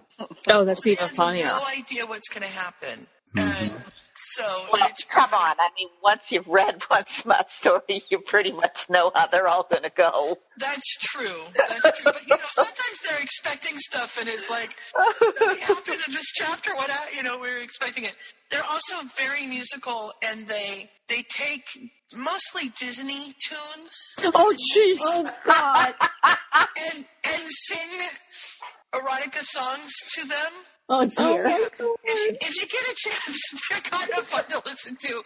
I shouldn't admit to it, but I kind of enjoy it. Can you send a link? Because I'm not going to. Yeah, I was just going to send a link. Or put it on the forum. Go put it on the forum. I could do that in the restricted section. So, but yeah, it's kind of fun. It's just Potterotica. You can find it on any of your pod-catching things. Anyhow. Remus is getting ready to go, and Minerva says, I thought we agreed you were going to call me Minerva. And he says, you agreed. I never said anything. Oh, he's getting her back from chapter 1. And she thinks, all of them were calling her Minerva all the time when they were students. He says, no, that was not me. That was me. Mm-hmm. Yeah. But she also says if he ever wants to talk, that she'd be there to listen, but Remus is not quite ready for that yet. Yeah. And again, we get a thank you. And we're into the next chapter, which is the time he is ready for that. Mm-hmm. Yeah, Sirius Black has showed up at Hogwarts. This was, I think it was at Halloween, right? When he broke in and ripped up the portrait of the fat lady. Sirius did. Mm-hmm. Yeah, and he's, So- he's trying to figure out, he's torn because he wants to be there for Dumbledore and let him know, but he's not ready to confess that they're Animagus, and he just can't bring himself to tell him about this, so he's playing that game with, the game that Yeah, he's trying to justify all the other ways that Sirius could have gotten in, that it's not necessarily that it has anything to do with his dog. Yeah. Mm-hmm. People would have noticed a big black dog around. I would have heard something about that. Mm-hmm. How did they not? He was just very stealthy, and I think he was only And out I think at night. Crookshanks was helping him a lot, too. Yeah, Crookshanks did a lot of the dirty work. Mm-hmm. Yeah, he was hiding out in the dark, and he was probably only coming out in the dark, and he'd be hard to see in the dark. And even Crookshanks was the one that stole the list of passwords from Neville. I mean, Neville left it right where he was supposed to leave it, on his bedside table, but Crookshanks stole it. Yeah, that sneaky cat. Yeah. So they've been searching the castle, and it's really late. He's exhausted, but now he's ready to talk. And he goes and he knocks on Minerva's door. And she's exhausted too, but once she figures out what he's there for, she invites him in. Mm-hmm. He actually goes to her office and waits for her to get back because she was searching longer than he was. Mm-hmm. And then his first question is a doozy. Yeah. Why didn't he kill Ron? If he's supposed to be this madman who doesn't care who gets in his way and just blows up muggles left and right, why would he care? Why would he not kill Ron? Well, that could have awakened the other boys, so kill 5 people. What does it matter? So they're 13-year-old kids and they're sleeping. Mm-hmm. Well, he didn't have a wand. He only had a knife. He's like, I've been in a boy's bedroom. Those wands were near to hand. He could have gotten every single one of those wands before the boys even got up. And it's true. Yeah, they're kids. They're just, sound asleep kids. Why didn't he kill Ron? It's going to be really hard for him to get back in. So this is actually the second time that he broke in, because this is when he's actually made it into the bedroom. And they think right. Mistakenly thought attacked that Ron instead of Harry, yeah. And not realizing that he was after Ron because he was after Ron's rat. At the time. Nobody knows that then. But, and he's just like, I don't get it. I knew this kid. I stayed up with him. I listened to him talk about his family and how terrible his family was and how he would never do those things. And yet he's become, when did this happen? How did we miss it? What part of Sirius did we overlook that made this happen? And he's just torn up inside because he cannot reconcile the person he knows with the act that has been done. Especially now that he's been in the room with the boys and he had every opportunity to hurt somebody and he didn't do it. And he didn't, yeah. So he's questioning everything that he's believed. And McGonagall doesn't really have anything she can say to that, but she's there to listen to him. And she asks him, what is it you're really wanting to say? And it's just that he wants there to be a reason. He wants to figure it out. He wants to talk to Sirius to be and able have to him put it to rest in his own mind. Yeah. He says, Sirius Black betrayed James Potter? Not in a million years. If I was sure of anything, I was sure of that. We knew there was a spy. We knew there was a mole. But I never even entertained the thought it might be Sirius because it would never happen. He was agitated. He was frantic. He was desperate to make her understand. He the thing is, this deep in his soul. Yeah, it shook him to his core. Yes. And it made him question anything logical that he ever had. He was like, this is how it was. This is what it was. And now this is how it, he thinks, he's like, well, he killed them all. And he's like, it makes him question his whole life, pretty much, because maybe my judgment is that off. Yeah. When did we lose him? Can you pinpoint it? Yeah, because I can't. I can't pinpoint when Sirius went this far off the rails. Yeah, because he can remember him talking about how Sirius came from a dark family, and he ran away from that, and he was terrified of turning into them. So they all rallied around him. It's not going to happen. That he's made his choices, and so where did it go wrong? Where did he really turn against us instead of them? And he couldn't pinpoint a time when it would have happened. No, I miss them. He whispered, his voice anguished and raw. I miss them every day, James and Lily and Peter and Harry, who is my nephew and not just my student, and Sirius. I miss Sirius. I do. I miss them all the friends who made themselves my family. Mm-hmm. He just, it's just heart-wrenching. Mm-hmm. It's really well written, and it makes really sense for Remus. Yeah. Oh, yeah, so much. I was going to say absolutely again, but I've used that word way too much tonight. That happens. We have words we like to use. It's the word of the day. It's the word of the day. Absolutely. And McGonagall comes over and puts her hand on his shoulder and just tells him she's sorry. Mm-hmm. It comes about 12 years too late, but she's sorry. Yeah. Well, she loved them too. I really think she was. Oh, absolutely. Yeah. See, there we go. Absolutely again. Yeah, as much as she has a soft spot for Fred and George now, she had the same soft spot for them when they were her students. Oh, totally. You're not supposed to have favorites, but you just sometimes do. Yep. Oh, yeah, you absolutely do. You absolutely do. And they're favorites in different aspects, if that makes any sense. I mean, I only have one child. If I had another child, I know my mother loves my brother differently than she loves me. I'm a favorite child, though, but that's okay. As long as every kid believes that they're your favorite, then you're doing okay. Oh, yeah. There's a great children's book. It's called I Love You, the Purplest. And it's about these two boys. And the one boy is boisterous and bright and happy and go-getting, and the other boy is more serious and quiet and calm. And she tells the one boy that she loves him the bluest. And she tells the other boy that she loves him the reddest. And then the title of the story is I Love You, the Purplest, because that's how they're combined. Aww. And so it just shows how she loves them both in different ways. Mm-hmm. Yeah. It's a really sweet story. That's cute. So, and Remus, in a broken whisper, pretty much says thank you once again. And we move to the last chapter where he doesn't have to say thank you. And we know how things end with Remus here. This is the day he's leaving. Packing up his office. Yeah. And he's woke up in the woods after the transformation. He does everything he can to get to, and my brain was, did he have clothes on while he's running to get to Dumbledore? Did he stop there was a towel. Find something to put on? But, I think he had clothes on. Yeah, I think that they're a bit ripped, but they're covering what they need to cover. Yeah, that's true. It's kind of the Hulk thing, isn't it? Yeah. That's the true way you know a werewolf. They're wearing pants when they're in wolf form. Oh, boy.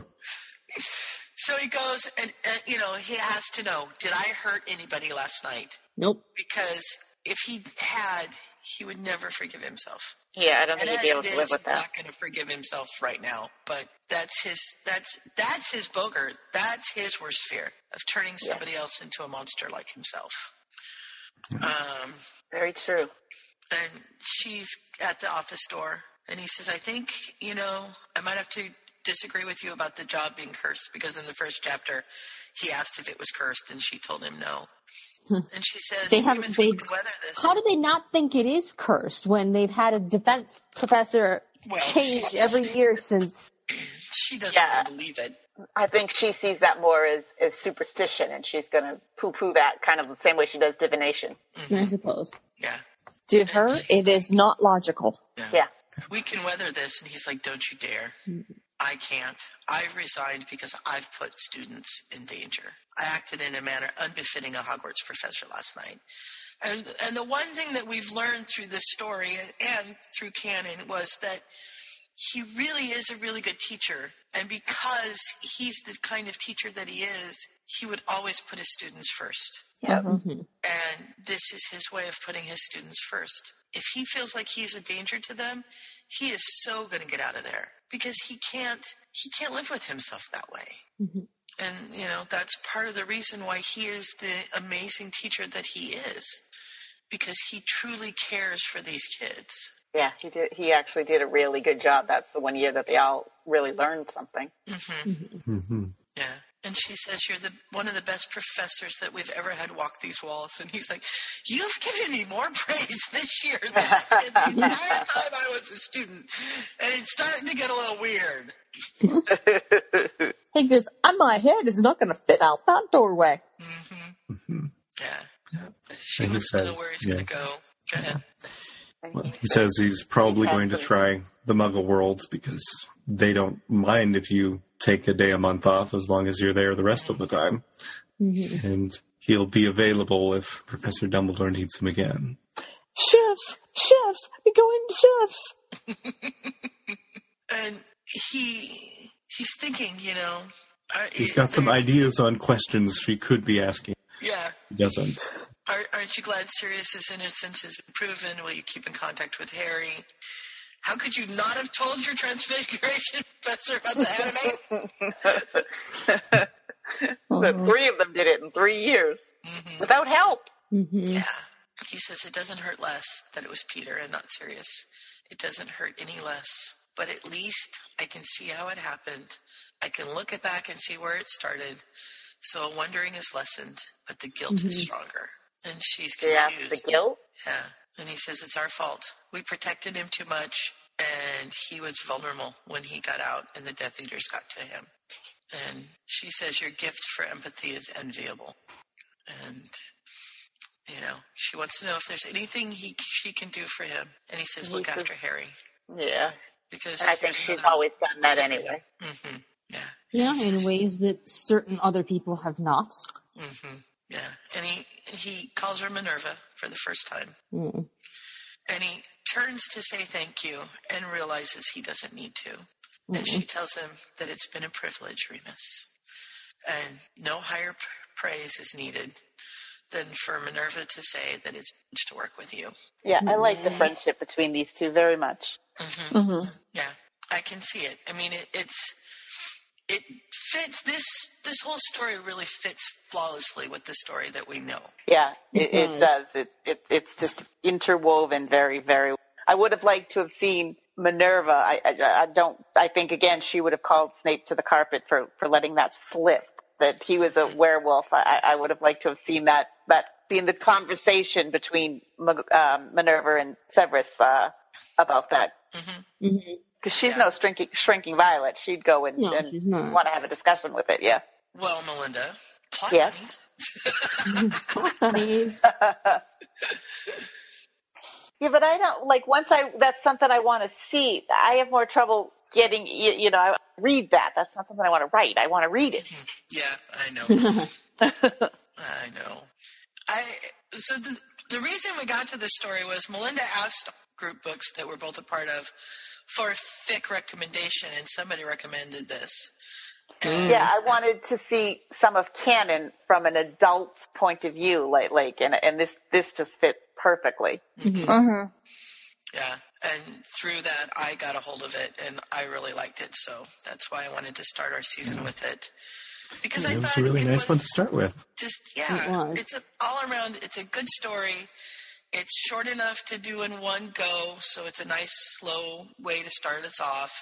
Mm-hmm. And obviously, we all liked it. Scott liked it enough to record it. I liked it enough to put it on the podcast. Melinda liked it enough to recommend it to, So it's really well done. And I'm really glad that I was able to find it through Melinda and be able to share this with people, because I think it's one that really needs to get out there. Yeah, I want to go now, and the one Scott just said about the letters to Molly, I think that's going to be coming up next on my reading list. Mm-hmm. Yeah. Elmer's written a lot of interesting one-shots and 2 or 3 chapter things in the list. There's quite a few neat ones, as there's mostly Harry Potter, some Lizzie Bennet diary stuff, which is also neat, at least for me. I sent those to Jules when she was sick and stuck at home. She was going stir crazy, and I said, ooh, I have some fix for you. Anybody else want to say anything to close us out? No, I liked it. I thought it was very enjoyable. Yeah, it was a good story, a good read, a good feel good. I mean, even it doesn't end on the happiest note, but it's still a feel good story. Mm-hmm. It was cathartic because you get to see that's a great word. Remus work through these things, and got it all closure. seems like it would fit in really well. Like there's nothing that I can look at and say, I don't think that's canon. You know. Yeah, it fits really well. And I mean, I like a lot of stories that are in no way canon, but this particular one, it really does feel like just missing moments we didn't get to see. Right. Yeah, for me, I'm more of a traditional, like I like stories that can fit in the realm, but this one was almost like it could easily be part of it because it just fit. It really fit. Yeah. Seamlessly. And I'm like you. What I liked it was more as the adult point of view, a kind of thing. And it's at the same time, you kind of know what's going on in the background, which you didn't need to hear about because we already read it. But this is this is a little backstory kind of thing. But I didn't hear all of that. I know. I'm sorry. I was like, can I piece this together? I don't think so. Okay, sorry. No, what I like is it's the backstory. It's the adult point of view, like Linda was saying. It's nice. It can fit into it, but it's a different. It's just perspective. Sometimes you just a more mature voice. Yeah, and sometimes that's what I kind of missed about when reading Harry Potter. But the thing is, it's not through an adult voice. It is through a child's voice who is becoming an adult until later on. So, yeah, somebody, I was talking to somebody and they said that that's one of the reasons that they like, now I can't even remember which book it is now, but one of the later books is because you get to see more of the adults' perspective and you get to see more things from the adults. And it's, because when you're seeing it all through Harry's perspective, you're seeing it all. You're missing a lot because Harry's not one that's going to notice everything. But also, I think Harry thinks he covers when things are upsetting him a lot better than he actually does, which is what I was looking at. I wanted to see what an adult was thinking, when the stuff here was obviously, traumatizing him. And I wanted to see their view on it, because Harry just thinks he's very smoothly and, keeping his straight face. And I'm thinking, I think those eyes of his show a lot more than he realizes they do. Yeah, absolutely. So, well, we hope that you have enjoyed the start of season 9 of Potterfic Weekly. Scott's going to tell you now all the stuff that he says at the end of podcasts. Okay, well, you can find us on potterficweekly.com or also poufwa.com. Goes to the same place. That's POUFWA. You can find us on Facebook at the Facebook group, Poufwa, spelled the same way. And you can find us at potterficforum.com if you want to come and chat in our forums. There's not a whole lot that happens in there, but, we've got some fun games, and occasionally we pop by and say some things. And we will be back next week or in a couple of weeks with another story. We will. All right. Well, thanks, Belinda, for joining us tonight. Well, thanks for asking. We will say good night, everybody. Ha, you thought we were gone, but we're back. Please enjoy an author interview with Welmer06. Bring in Craig. There we go. Okay, cool. So, welcome to, actually, we don't have to do too much welcome. Welcome to our author interview of Ending in Thanks. Tonight we're going to talk to the author and ask her a few questions and ask her, of course, our favorite question of what did you want to scream at us while you listen to the podcast? And so we will get her views on that. I'm Sue. I'm Scott. And I'm Mooney. And hi, everybody. I'm Cassie, or Realmer06. Yay. And the first thing we're pronouncing it right. We're pronouncing it all the time. So the first thing that we want to say to you is thank you for having a pronounceable name. Happy to accommodate. I have the worst time. The rest of them do pretty well with it, but I don't do names I get us messed up. Sometimes their names are just, random lists of characters that don't actually mean anything and aren't supposed to be pronounced as a word. So, That does make the there are extremes. Difficult. Yeah, it's always interesting to get some. I like the ones like White Squirrel. I can do that name. Mm-hmm.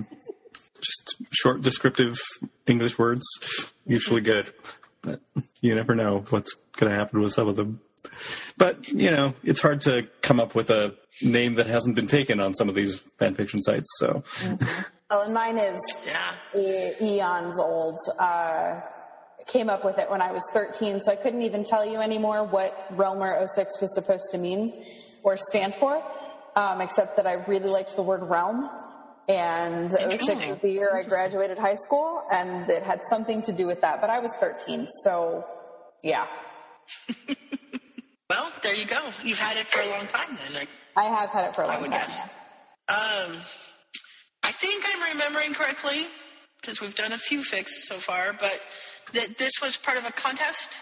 This was for a Fic Fest on LiveJournal. So it wasn't a contest, but it was a prompt fest. A prompt fest, okay. Yes, it was called, I wrote this one for a fest called HP Friendship Fest, which only ran 2 years, which was really sad to me because I really liked their focus, which was to focus on Gen stories and to focus on platonic friendships rather than romance.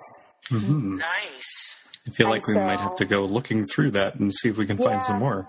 It ran in 2012 and it ran in 2013, and I wrote a story both years, but those are the only 2 years it ran, which was sad. But it's a prompt-based fest, and so people submitted as many prompts as they wanted, and then anybody who wanted to write read through the list and chose their top 3, I think, that they were interested in writing stories about. And this prompt smacked me in the face, as if somebody had said, "Here, we know what you like to write about. Here's a prompt cater-made for it." That's cool. Well, that will bring me to Melinda's. So, Melinda's question, if I can get my text open here. She wants to know if you have, well, this is the question, and I don't quite understand it because there's an autocorrect in here somewhere. Oh. Does she have any plans to do more levels me this? So I think she really likes the adult POV during canon. Right. So it has something to do with that because the autocorrect messed this up big time. When I listened to the podcast that you guys sent, you had talked about some other scenes from within this story that you would have been interested in seeing. Maybe that's what she's referencing. Well, and she did underneath it say, "I'd love to see who told Snape about Neville's Patronus." I think Melinda meant Bogart and not Patronus here. Right. So, and I guess the answer to that question is that at the moment I don't have any plans to explore the moments from this story anymore, but I do like to look at adult characters and kind of get into their heads with moments in the series. I've written a lot with McGonagall. I read several of those.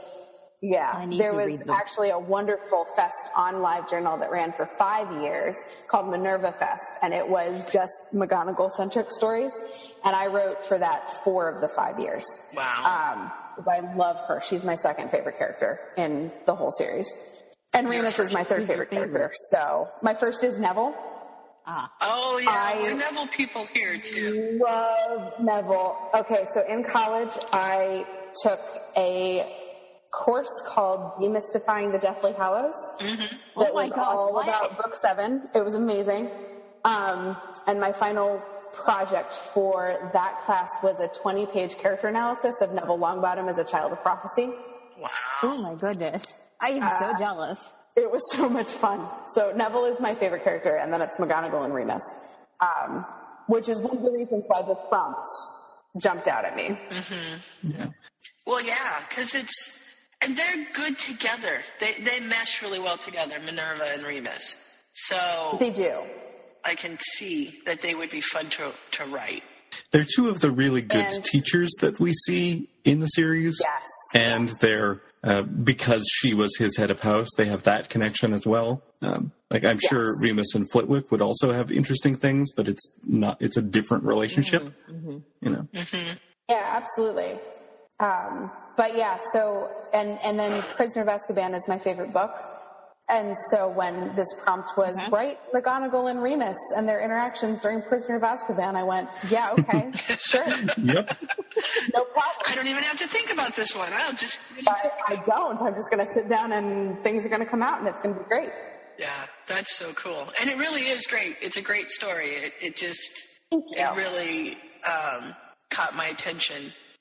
There's a Facebook group, Hogwarts something or other, I can't remember what it is, that it got wrecked on. And I really thought this one would be fun to talk about. So I'm glad that we found it through there, because a lot of times the stories that we get through LiveJournal, or somebody wrecks them on our forum, but our forum is basically dead at the moment. So it's hard to find good fic anymore that just sort of falls into your lap. So I was really happy that this happened. Well, I'm glad that I could provide it. And yeah, I'm the kind of author, I love to talk about my writing, and I love to talk about my process, and I love to hear people talk about my writing, because I'm, egotistical slightly in that way, I guess. More just you create this thing that you care about so much and you send it out into the world, and you're just desperately hungry to hear what other people think about it. Mm-hmm. And to think about, your ideas and your take on things. And so I really love to talk to people about my writing and what I've sent out into the world. That's great. And it's really, that's one of the neat things about fan fiction, is that you can kind of get instant gratification because you have this, instant replies from people that leave comments and things like that. And some of them are really good. And I've been around enough authors to know that some of them are really bad, but at least you can kind of get that. Sometimes you can get kind of a dialogue going. Mm-hmm. Yeah. And I've made some really good friends through fandom and through fan fiction writing. Yeah. My best friends are all through the fandom and fan fiction stuff, and they're all over the world. Scott's in Canada. We've got Kez's in Australia. We have people, we've got somebody in London who isn't around much anymore, but it's really neat to have these friends that are all over, that all kind of came together through Harry Potter. It's pretty amazing. Yeah, it gave me an excuse to go to Germany. Yeah, I had forgotten about that. Yeah. The symphony orchestra in a town here in Ohio where I live, near where my in-laws live, is doing this Harry Potter in concert series. Nice. Where they show the films and then they play all the orchestration live. Right. Yeah. And I've heard about it. I've not seen it. Yeah, they're doing one concert a year. So they did Sorcerer's Stone last year, and they did Chamber of Secrets this year. And my in-laws got my husband and I tickets to that for Christmas. Oh, so we went down in April. Yeah, we went down in April, and that was one of my, overwhelming responses to that was, normally if I went to a concert in a town where I didn't know anybody except my husband, I would sit there and only talk to my husband during the breaks. But it was Harry Potter, and everybody was Harry Potter, and so you're immediately drawn into conversations with everybody around you. Yeah. Mm-hmm. And you're asking, what's your house? And you're asking, what's your, experience? Have you been to Harry Potter World? And, it's this instant connection. Mm-hmm. You know that everyone there is a fan of at least one thing you are. Yeah. You know that everyone loves it. Yeah. And it's what my experience, and I know that there are bad people everywhere, but in my experience, the Harry Potter fans are some of the best people around. Joe's theme and Joe's story really promotes that. And so the people that you meet and interact with usually turn out to be pretty neat people. So you can go into a place like that and be fairly confident when you talk to people because you know that they're probably going to be good people. Mm-hmm. That's pretty cool. You said you like to talk about your process. So what was your process for this particular story? Was it just this is completely up my alley prompt and it all just came out in one go? Or did you outline things or plot it out in some way, or? The way that I tend to write is I tend to write my first draft entirely in my head. Just kind of like walking around, picturing things, plotting things out, talking to myself like a crazy person as I walk down the street. Oh, don't worry, we all do that. And I'm such an amazing procrastinator. I'm really good at it.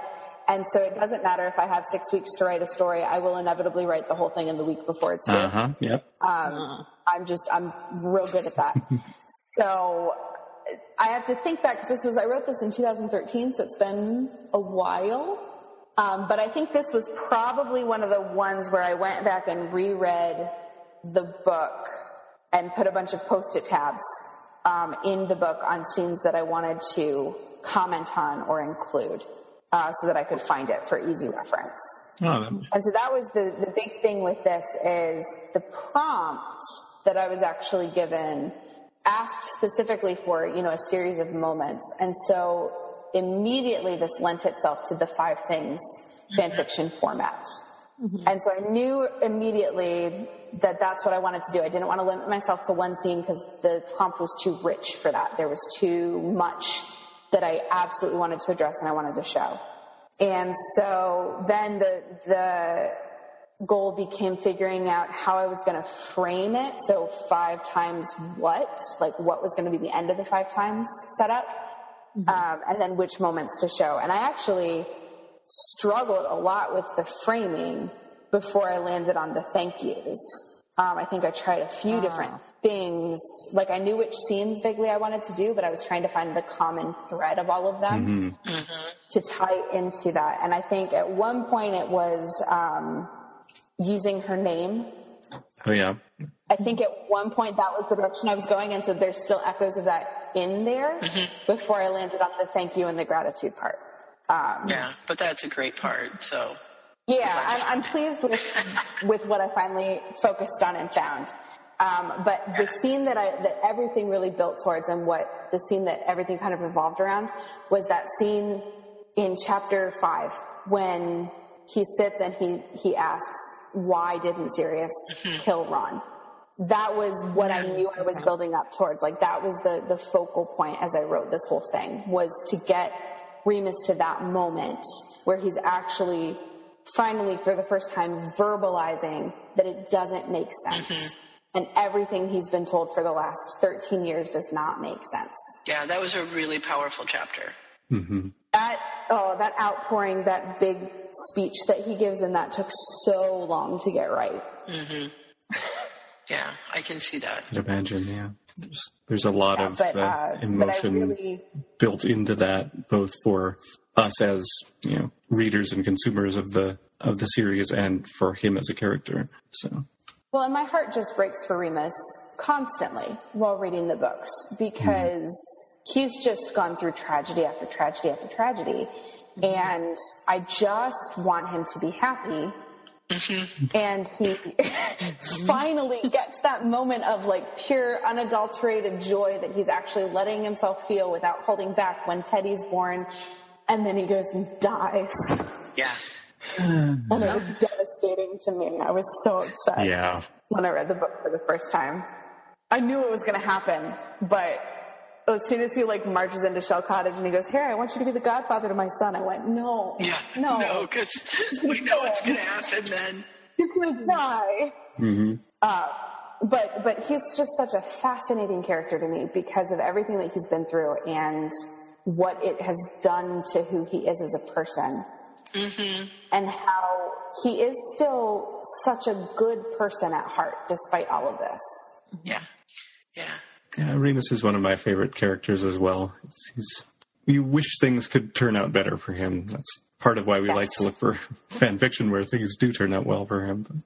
I think in some of my pre-Deathly Hallows fanfics that I wrote eons ago that nobody should read because they're awful, because I was 18.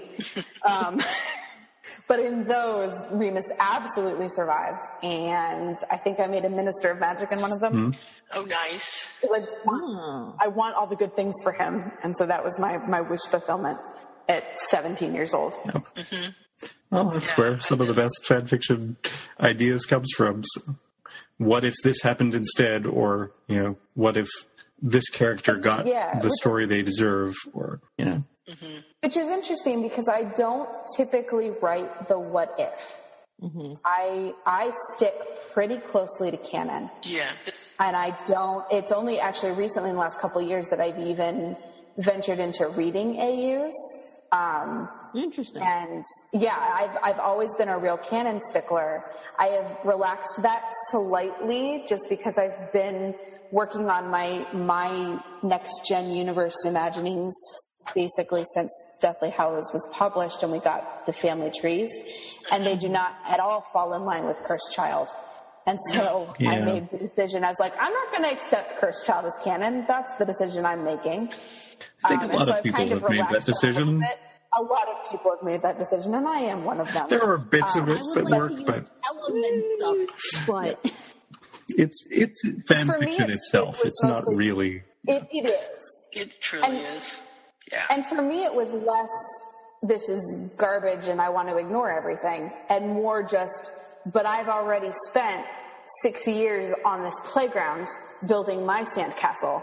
Mm-hmm. And I think my sandcastle is more interesting than that sandcastle that the author is showing me. So I'm going to ignore that one and I'm going to keep the focus on mine. Yeah. But when it comes to writing within the books that we're given, I really do try to stick to canon. I like to talk about the what ifs with, people in person and spin, theories and thought experiments and what have you. But when I write, I really think the challenge for me personally is more, how do I fit this into the established canon so that it does fit seamlessly into what we're given. That's more challenging for me than, well, this detail doesn't work, so I'll just change it and tweak it. Yeah. And it is. I think that would be really hard to make sure that you get it in seamlessly and you do a really good job. Well, thank you. I appreciate that. I want to bring up, because you said Neville, one of our friends is a huge Neville fan, and the other night I didn't have anything to do, so I was waiting for the podcast to upload, and it was going really slow, and I couldn't go to sleep until it did, so I pulled up some of your other stories and went through them and read a few. I read the Minerva, the Letters Home to Molly one and stuff like that, and then I found Neville and Hat, and I was yes, and that is... I was excited when you guys contacted me about this because Ending in Thanks is one of my favorite stories that I've written. It's one of the ones that I'm proudest of. It Doesn't Always Roar, which is Neville and the Hat in 3 moments throughout his life, is one of my other favorite stories that I've written. Yeah, really good. It's really good. As soon as the Pottermore information was released about Neville almost being a hat stall, and he was almost a hat stall, and it was between Gryffindor and Hufflepuff, and Neville was arguing for Hufflepuff. As soon as I heard that, I went, I'm writing that. That's happening. I'm writing that scene. What house are you? I am a Ravenclaw. Okay. Scott and I are both Hufflepuffs. So that, it hit all the marks for me because I'm a Neville fan. I am the keeper of the Sorting Hat on our forums, and I write the sortings for people. And I literally have a sorting hat that hangs in my room that I wear when I do the sorting. And it was the Hufflepuff thing. So it hit all of my spots. It was really good. And, and I just, finished it and immediately sent it to our friend Jules, who's also a big Neville fan, and said, you have to read this. And I never heard back from her, so I got to get a hold of her and find out if she actually got my note or not. But... No, she posted, didn't she? Did she read it? I don't know. Well, that I don't remember, but at least she knows it's there. Well, and I also sent her the Lizzie Bennet because she's a huge Lizzie Bennet fan. Oh, yeah. And Lizzie Bennet was my first...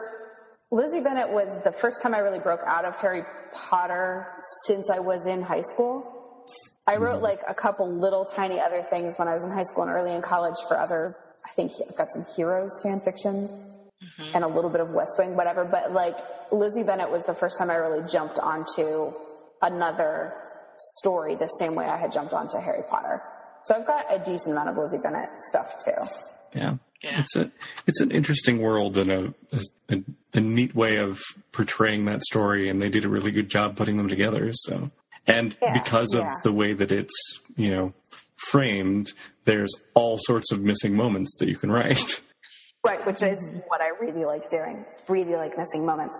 I was also excited listening to what you guys talked about, to hear you bring up From the Desk of Minerva McGonagall as a reference point when she's writing the letter to Molly, because I interconnect my stories. Mm-hmm. When I write, they're all in the same version of the universe, so I'll drop little things here and there that connect to another story that I've written.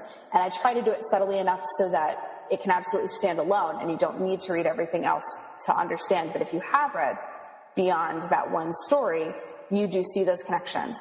And so, yes, when she's writing a letter to Molly, it's the same Minerva who writes letters to Molly in From the Desk of Minerva McGonagall. Mm-hmm. And her, like, end of month summaries of all of the horrible things that the twins have gotten up to. Yep. Never.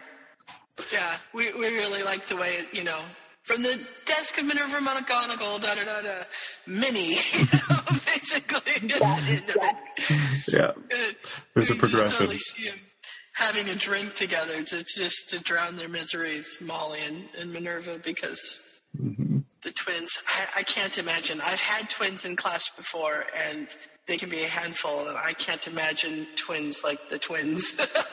They would just... Yeah, well... Yeah, give you patience. Looks, the way that it's set out, she, you know, generally sends 4 or 5 letters a year to any given parent, and for the twins, she's sending more in 6 months than she usually does in all 7 years. And and the prompt for that one made me laugh out loud when I read it, which is part of the reason I latched onto it. The prompt was, Minerva McGonagall sends general reports home on a regular basis. Her owl has started pretending it has an injured wing whenever the name Weasley is mentioned. And they wanted to be epistolary story. And so I went, okay, twins, done. Mm-hmm. And I had a lot of fun writing that one and choosing what do I reference, what do I make up, how far do I go. At some point I had delusions of writing that story to encompass the entire time spent at school by any Weasley children. Mm-hmm. And then which would have been fun, but long. Really quickly. Yeah. So I was like, let's just focus on the twins. I think that's going to be better. Mm-hmm. Yeah. Well, we like the twins too, so that's really fun. We've read some really fun fanfic that involve the twins. One of which, where Fred comes back, he gets unfredded, and they go back in time with the time turner and save his life so that he doesn't die, which is a really fun one. And I swear that's one of the best. The sequel to that one has one of the best endings for Umbridge that I've ever seen. So that one always makes me happy because I like seeing Umbridge end in a bad way. Get her comeuppance. One of my best friends loves the twins. They're her favorite characters. And so she's always on me to write stuff about the twins. Mm-hmm. And then regrets it because I make it sad all the time. Yes, because I really want a character study on Fred. And so I wrote a story, the Extraordinary Mr. Weasley and His Approximation of Obedience, I think is what I called it. And so I wrote this story about Fred after he's died, in limbo before he decides to move on, when he's deciding if he's going to move on or become a ghost. Oh, interesting. I'll have to look that up. Yeah, and I played on what Harry goes through, where Dumbledore's there to kind of like talk him through it and escort him. And I gave Fred Sirius as an escort. You gave who? Of course. Oh. Sirius. I gave Fred Sirius to be his escort. Perfect. Yes. Which I also thought of while I was listening to you guys talk about the podcast, because you brought up wanting to see scenes where the twins find out that Remus was Moony. About the Marauders map, yeah, that was about Trisha. The Marauders map, and I wrote that moment into that story where Sirius reveals that he's Padfoot, and Fred is very angry. that nobody told me while he was alive. Yeah. We'll have to send that one to Trisha for sure because she'll love it. But yeah, so I wrote that one and I sent it to my friend Maggie, and we were roommates at the time, and I emailed it to her while I was in the living room and she was in her bedroom. And like 20 minutes later, she storms out yelling, "This is not what I meant." Nice. Well, it's fun to get reactions like that from people, so that's cool. It is. It's a fun coincidence, actually, because I've just sort of been scrolling through your list of stories and had just clicked on that one because I like the title, and then you brought it up. Yes. Yeah. So. I like to do long, involved titles, as you can probably tell. Actually, the reason this particular story has two different titles, depending on where you're looking at it, is because fanfiction.net has a character limit on their titles. Oh, that makes sense. And so I went to post to this story, and I got like 3/4 of the way through the title, and it cut out on me, and I went, "Oh, okay." So I had Let's see, how can I shorten this? How do I shorten this? And that also happened with, on fanfiction.net, it's called Bedtime Stories. And everywhere else, it's called The Continuing Adventures of Prince Billy and Princess Jean.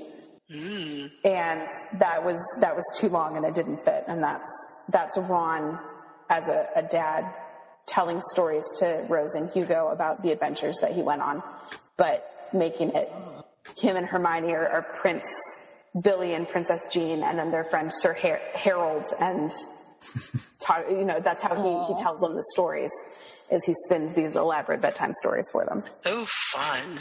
Nice. Yeah, it's too bad we try not to repeat authors very often.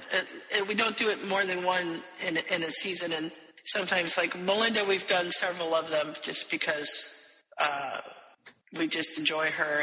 And we're the second generation of this podcast. The first generation did her Seventh Horcrux, and then when we took over, we kind of slipped a couple of hers. Actually, I think they did 2, and we've done 1. So, but yeah, if we go on to our 10th season, I think we might be revisiting you because you do have. That would be great. I write a lot, so there's plenty. There's so much, and I've been writing Harry Potter fan fiction since 2003.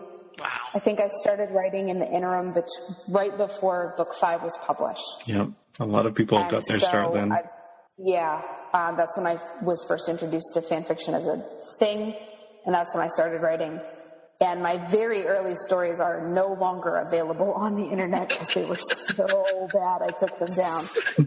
Yeah, we hear that. I think the earliest story I have right now is from like 2005, maybe, on my fanfiction account. And I leave it there because it's where I really got my initial fan base. So I have a sentimental attachment to it, even though it is horrible.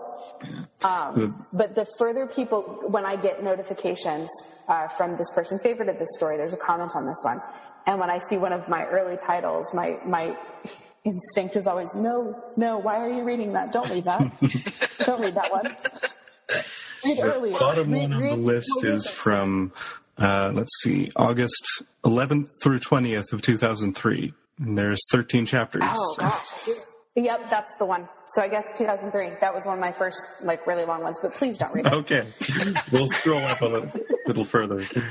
Well, now that you've said that. I know. I'm inviting it on myself. It's real bad. I promise you that. So, how did you get into Harry Potter? What was your my introduction into Harry Potter or Harry Potter fan fiction? We'll start with Harry Potter because you just kind of talked about fan fiction there for a minute, but yeah, you can do both. But right, okay. Actually, both started in the same place. They both started with my cousin. My cousin and I are about 2 months apart in age, and our parents are all big readers, and they would read books to us before we went to sleep up through middle school and high school. And it was this really great experience that we had. And so we would always share with each other, oh, my mom's reading this, my mom's reading that. And I was 11 or 12 years old. It was like 1999. I think. And she comes up to me. She's like, I'm reading this great book and you have to read it. And then she like spouted this huge long title that I could not remember later at all. Yeah, I remember that. Okay. And then we were together at a family reunion, and she's like, my mom's reading from this book that I told you about, and you should come over and you should listen. And I said, okay. And so the very first part of Harry Potter that I ever heard was the Halloween chapter of book 1. Wow. And I remember, Troll in the Dungeon, and I remember thinking, Malfoy is a really weird name, because I didn't know it was a last name at that point. Yeah. Because once he's introduced, they just call him Malfoy through the whole thing. And so I was like, I'm so confused. I don't know what's going on. I need to find this book and start from the beginning. And so at that point, I think the first 3 books had been published. And I read through them pretty quickly and then had to wait for the 4th book. And that was kind of... That's how I did it. The rest is history. And I as a children's librarian, I love when I can send kids out with a whole stack of Harry Potter books at once, but at the same time, there's a part of me that's like, I waited 3 years for Order of the Phoenix. Oh, I know. They will never have that experience we've had because, and that experience to have to wait and to the anticipation of getting the new books. I wonder if that could be like a program or something where you translate the years into weeks or something. So they get the first 3, one each week, and then they have to wait a month, and then they get the next one.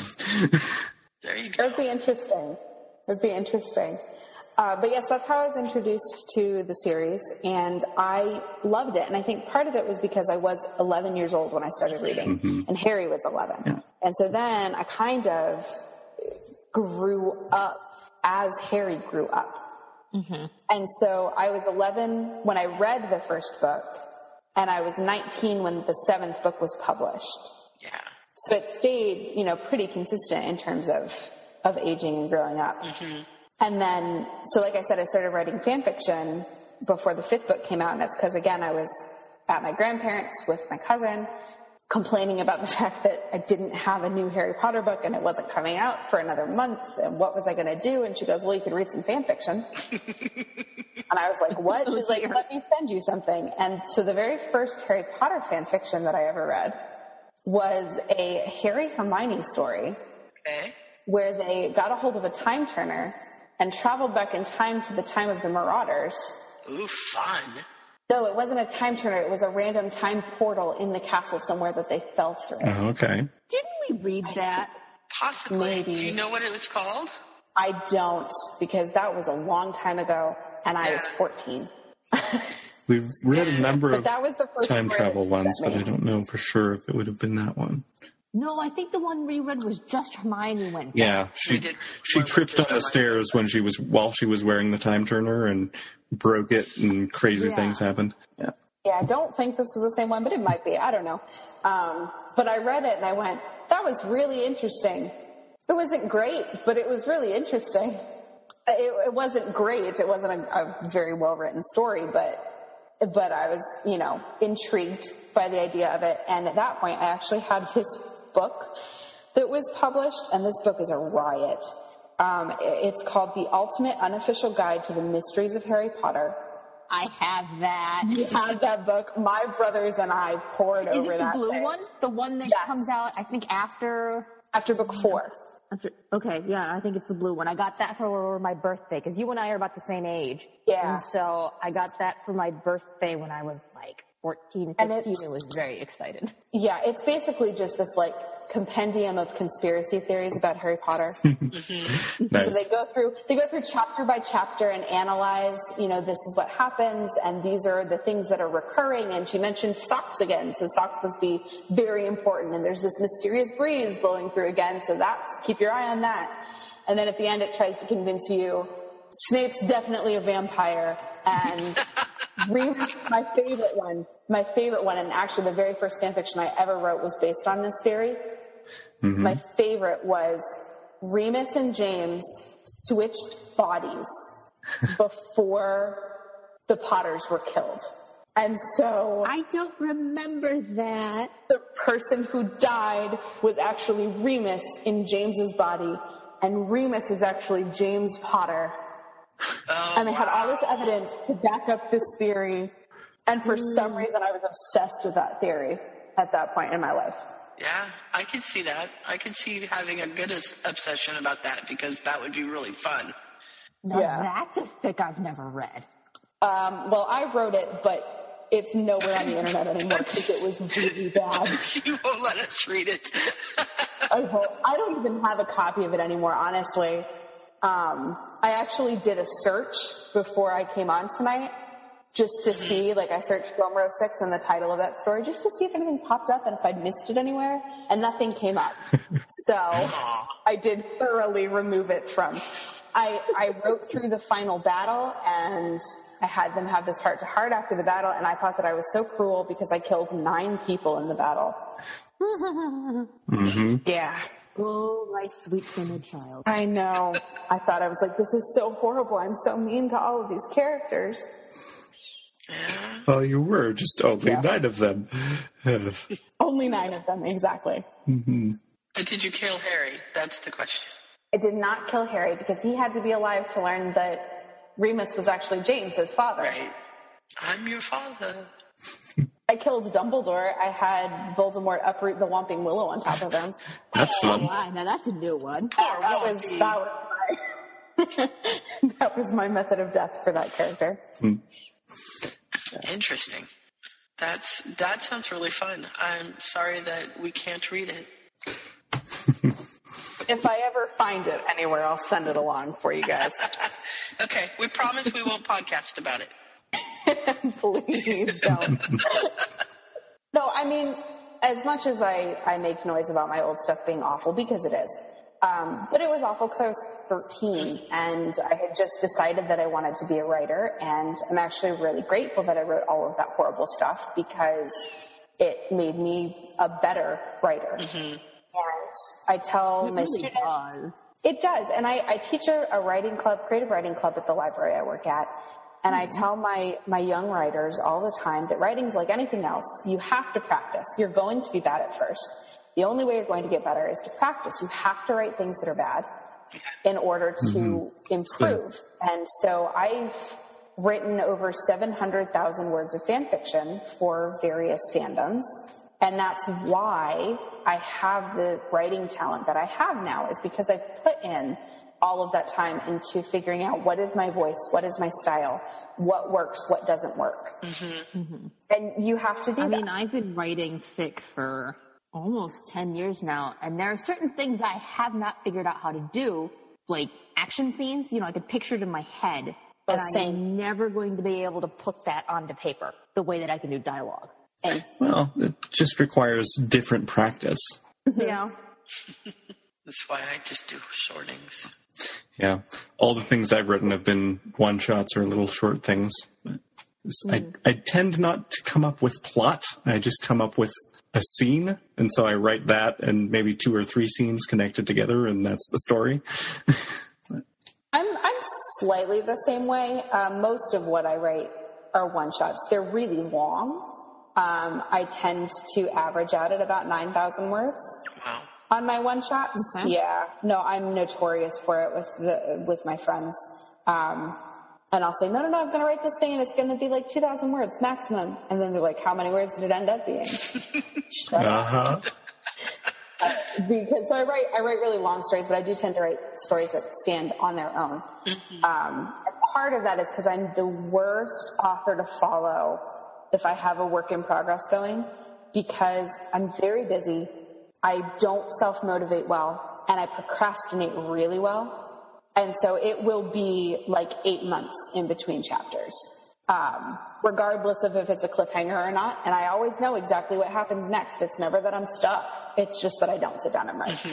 I know the feeling, but 8 months is not bad. It has literally been 4 years since I have updated my fic.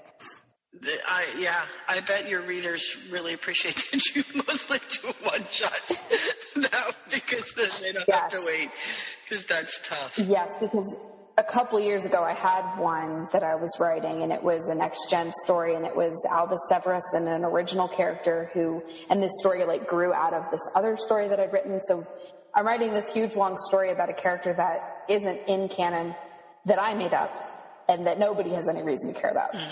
But I'm writing a 7-chapter work in progress story about these two and their romance, and every chapter was a cliffhanger. And I think it took me about 2.5 years from start to finish to post that whole thing. Wow. Because I'm awful. I'm the worst. I acknowledge that. And that's why I try to stick to one-shots or things that are fully, or the big project I'm in the process of wrapping up right now is called Pieces. And it is a next-gen exploration. And it's 18 chapters long. And it is, I've literally been writing it for 6 years. Wow. But each chapter is an exploration of a next-gen character. So while they are all interconnected, it's not they're all a chronological story. They're all separate. So it takes me 8 months to post a new chapter, but the chapter stands on its own. Yeah.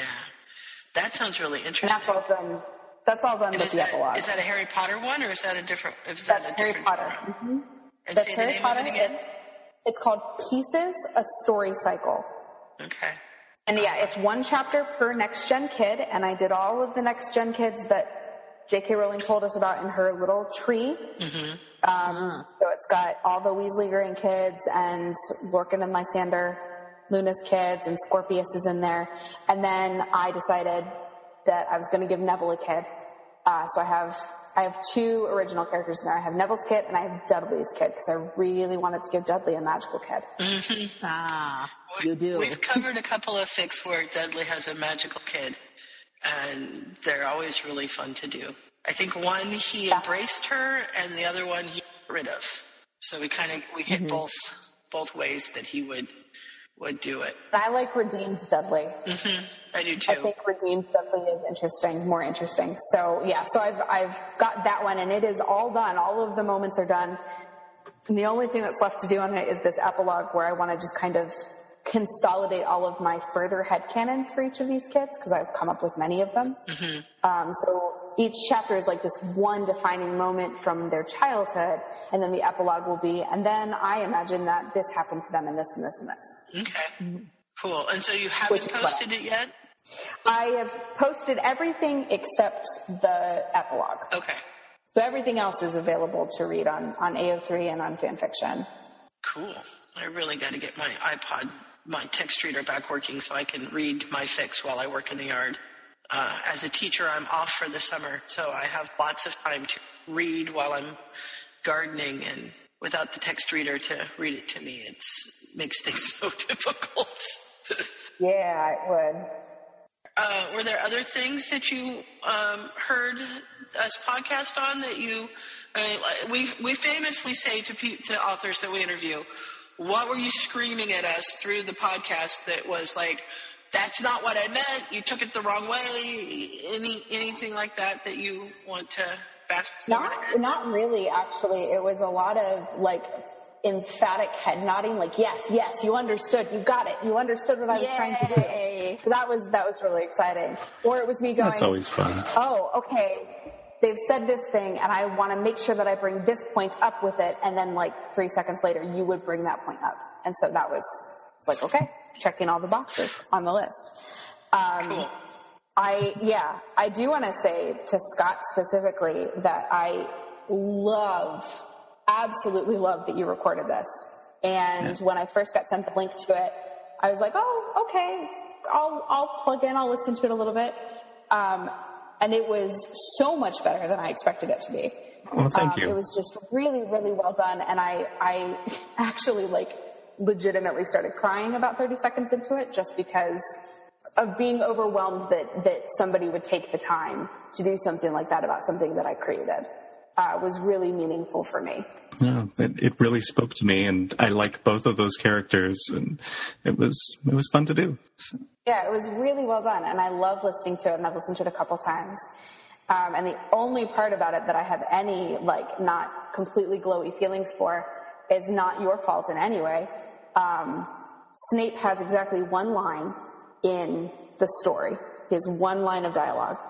Mm-hmm. My husband and I follow a webcomic for Harry Potter. and we call it the Dumbleburn comics because that's a running joke through them. Is Dumbledore making bad jokes at Snape's expense?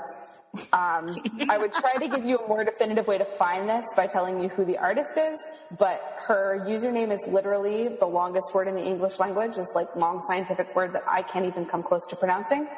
So I call her Flocka, which is like the beginning of the word. But we follow that comic, and every time there's a new one, my husband will read it out loud to me because it always has me in stitches. And your Snape is exactly the same voice that he uses for Snape. So I got to that point and I heard that line and I went, oh, whoa, no, that was weird. It's because we're all imitating Alan Rickman. I guess that's what it is. But no, that was such a lovely thing to have and to listen to. So thank you so much for doing that. You're welcome. I'm glad you enjoyed it. Yeah. I'm trying to think if there's any of our usual questions we haven't asked yet. One that comes to mind is there any particular ambience you like when you write? Like, do you sit in a particular place, or do you have music that you listen to, or does it all just depend on which story? Slightly depending on which story. I think if I had an actual, like, writing setup, I might be better about writing. But no, I'm usually just curled up on the couch with my laptop, and I have to find the right thing to have on in the background, because if it's too quiet, I can't write. And so I tend to play the TV, and I will play some like reality show, like Great British Bake Off or American Ninja Warrior or something like that I don't have to like completely focus on and sit and write. And then that becomes too distracting. And so it's finding that balance. So I think if I had like a desk space and like, now I'm going to write, I'm going to this place where I write and I'm going to write, I might be better about it. But no, I tend to curl up on the couch and type away. Oh, that's equally valid, and it obviously works. I really like that you plan it mostly in your head before you write it down. One of my favorite Western writers is a postal carrier that worked in London or Britain somewhere, and he wrote all of his stories while he did his route, and then when he'd come home, he'd type it out. How does he do what? And so as he did his route, he'd think of it and he'd get it all planned out, and then when he'd come back home, he'd type it out on a typewriter because, you know. Oh, he didn't literally write it as. No, he thought it in his mind. You write it in your head. I was imagining him like trying to write it out as he was driving, and I'm like, that sounds very dangerous. I live in a. I'm sorry. Go ahead. No, that kind of gives me the warm fuzzies because of this Western author that I like so much, and knowing that that's how he did it and that's how you do it. It's kind of neat. Well, yeah, I live in a small town and I walk most everywhere. And so that is what, like, I understand that impulse entirely because I'm walking the same route every day to get to work and to get back home. And so that's how I keep my mind occupied. And then my trouble is holding on to the perfect combination of words that I've come up with on my walk home and holding on to them until I can get home and sit in front of my computer. And I also have the really bad habit of getting up from my computer to go do something else, like use the restroom or wash dishes or make food. I have the bad habit of continuing to write the scene in my head when I'm up and moving around. And then I get back to my computer and go, oh, I'm not this far along. And having to go back and recreate all that. Yeah. You need a dictation thing or something so you can just I do record it as you're going. But then you have, dishes sounds or what have you in the back. So yeah. But that's how I do like the dialogue and the big speeches that people give is alone in my apartment, I will, say these things out loud and find, what sounds right and then again, remembering the combination of words so that I can type it down. Mm-hmm. That's cool. Yeah, I've heard people say that, if you're having trouble doing a conversation, to say it out loud because there's a difference in the cadence of when you're actually speaking and when you're writing. And so if you can read it out loud, you can kind of figure out what that cadence is. And reading out loud, is always my last step. when I write something before I post it or before I send it in, if it's for a fest, is I will call up my friend Maggie, who's been my beta reader for years because I met her in college, and I read the stories out loud to her because it helps me find typos. Mm-hmm. It helps me find sentences that are very weirdly phrased. It helps me find those little places that need to be tweaked. Yeah. And so, but that is always the last step that my writing goes through, is it gets read out loud to her, because I think I mentioned earlier, I'm a theater person, I'm a theater major, mm-hmm. and so I'm used to encountering stories in that way, and so it really helps me get that final handle on them. Mm.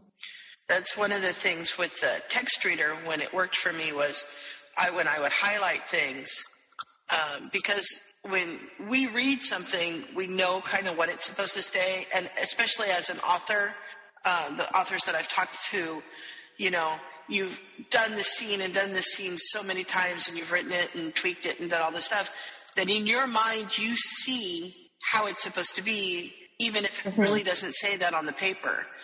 And so the text-to-speech readers work really well because they pick up the things that your eye no longer catches. Yeah. And I can't tell you how many times that I catch a lot of he's and she's that are switched. You know, it's supposed to say he and it'll say she, and your eye doesn't pick that up because that's the word. That's a word. But when you're listening to it and you're like, oh wait, that's something that's not supposed to be there. Mm-hmm. So I really understand the reading out loud. I see how that would work because that's how it works with the text reader for me. Yeah. Mm-hmm. What I find when I'm writing most often is there'll be words that I just skip because I know what the phrase is supposed to be. So whenever I'm reading over it, I fill it in, but it's not actually there. Yeah. Because my typing finger has gotten ahead of my brain or what have you. Yeah. Cool. Well, I'm looking at my list, and I said we've got all this stuff. Oh, but would you like to promote your podcast? Sure. I can kind of promote wherever I am on the internet, I guess. Mm-hmm. Yeah, you can do all of those things, but yeah. Fantastic. Yeah, okay, so, I write a lot of fan fiction, and I am on AO3 and fanfiction.net as Realmer06. I have a lot of people ask me if I have published any original work, and the answer is not exactly. I've written a lot of original stuff that hangs out on my hard drive waiting for it to be ready to go off into the world. But a good friend of mine and I actually co-wrote, inspired largely by the storytelling format of the Lizzie Bennet Diaries. A good friend of mine and I co-wrote an interactive text-based novel that was released serially in real time in 2016 to 2017. It's called The Art of Letter Writing A to Z, and the interactive element is done originally, like you could interact with all of our characters on social media as the story was being released, but that element, of course, is no longer, viable. But the whole story in its entirety can be read at artofletterwriting.com. So that's where you can read my writing online, and then I contribute to a podcast called Shakespeare, where myself, my husband, and two of our good friends get together, get drunk, and talk about Shakespeare plays. That sounds awesome. It's a lot of fun. We have, I think, I want to say 15 or 16 episodes out right now. We've done about 8 plays so far. Our goal is to work our way through the entire Shakespearean canon. Excellent. So we're going to be recording our next one in a week or so. They come out bi-weekly. And so again, that is Shakespeare. Okay. And I believe, I'm not sure where that's posted. I think it's on iTunes that you can find that. But it's through a company called Lionface Productions. And so if you search Lionface Productions Shakespeare, you should find us. And so yes, if you like Shakespeare, and you like hearing people analyze literature and theater, we are the podcast for you. It sounds good, and it does come up in iTunes. I just pulled it up on the Fantastic. store. So Yeah. So again, there's lots of diversions and distractions, and we talk about Jedi bears a lot for a Shakespeare podcast. Sounds like us. Yeah, it's a good time. So lionfaceproductions.com / Shakespeare cool. is where you can find and listen to the episodes for free. Yeah. And then my husband also has a podcast. If you like D&D, he has a podcast he runs called Another Path. Oh, that's cool, because Scott and I are both D&Ders, so that would be really fun. Yeah, I'll have to look into that. So that one, that's been going for about a year, so check that out too. Nice. Thank you. Yeah, absolutely. Yeah. Well, we don't want to keep you up too late, and the others as well, because I know it's getting late for me. So if there's... It's not too late. Yeah, I know. It's a fairly early night for us. I have to go back out and work in the garden pretty soon. Oh. Unless there's something else that somebody else has. Any questions we didn't ask? No, none specific that I can think of. Is there anything else that you'd like to address, Cassie, that we haven't brought up? Or? I think I've mostly checked everything off my list. Like I said, I like to talk about my writing, so I would talk all night about it, but I realize that all good things must come to an end. Are there any others of your fanfics that are your particular favorites that you'd recommend? Oh, golly. The ones that we've mentioned so far, so It Doesn't Always Roar, which is the Neville and Sorting Hat story, from the desk of Minerva McGonagall, which is McGonagall and the twins. I wrote one called Roads Not Taken, which is the closest to an AU I've ever done, and it explores the choices that McGonagall and Molly made in their youth and how different choices could have led them to different places. So it explores the question of what if Minerva had married the Muggle boy that she was in love with when she was 18, and what if Molly had become an Auror instead of marrying Arthur? Yeah. And it kind of explores the parallel lives they might have led. And so that one's called Roads Not Taken. And I'm pretty proud of that. And then Pieces is my current baby that, like I said, I have been writing for literally about 6 years now. Nice. And that's just my next gen exploration. Well, I'll have to look into that. And those are the big ones. And then I write quite a bit of Lizzie Bennet Diaries. And if you've read Simon versus the Homo Sapiens Agenda by Becky Albertalli, that's my latest literary obsession. Don't know that. Oh, it's so good. It's a young adult novel.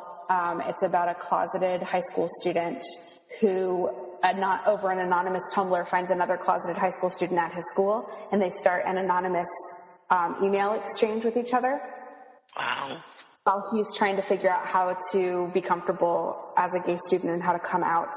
And it's his coming out story, and it's just beautifully well done and so well written.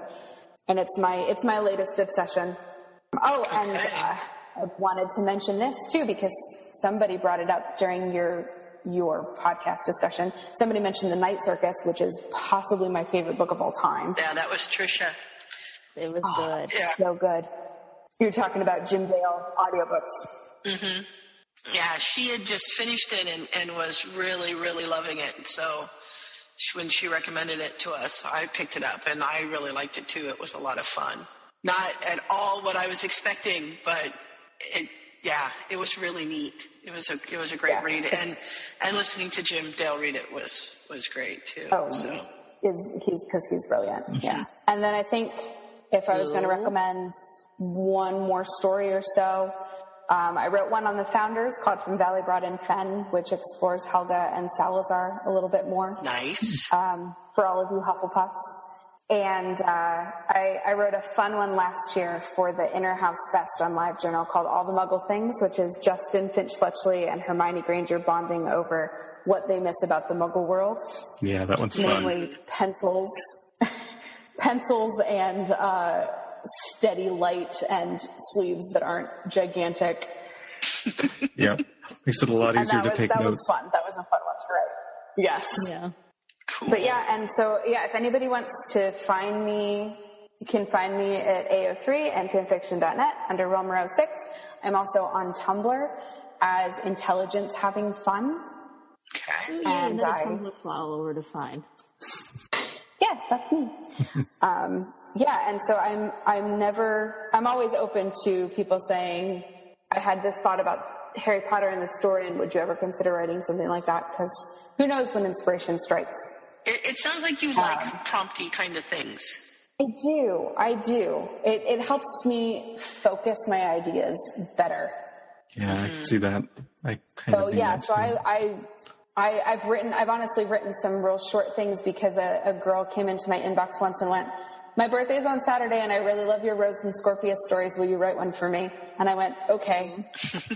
And so I wrote her this really quick little Rose and Scorpius story. And so yeah, I like to interact with people who like to read my writing and like to talk about it. So come into my inbox on Tumblr by all means and chat away. Cool. Yeah, when the forum was up and running, we had a writing prompt corner. It was just for Drabbles. And I really missed that because that was a lot of fun just to be able to, get a little prompt and write something. And then the prompter picked the story they liked best, and then that person got to do the next prompt. Oh, that sounds like fun. We should do that again. Yeah, if we can get people on the forum, I'd love to. I found the forum again yesterday, day before, something like that. I saw you were on the forum the other day. You even went in the newbie page. I was like, Scott's here. I just responded to all the things, mostly. Some of which hadn't been posted for almost a year, but, I know. Yeah, that's one thing, Cassie, that we do for our authors that do an author interview is if you want to come to the forum, which I have said is pretty much dead, we do award authors the Order of Merlin. Oh, shucks.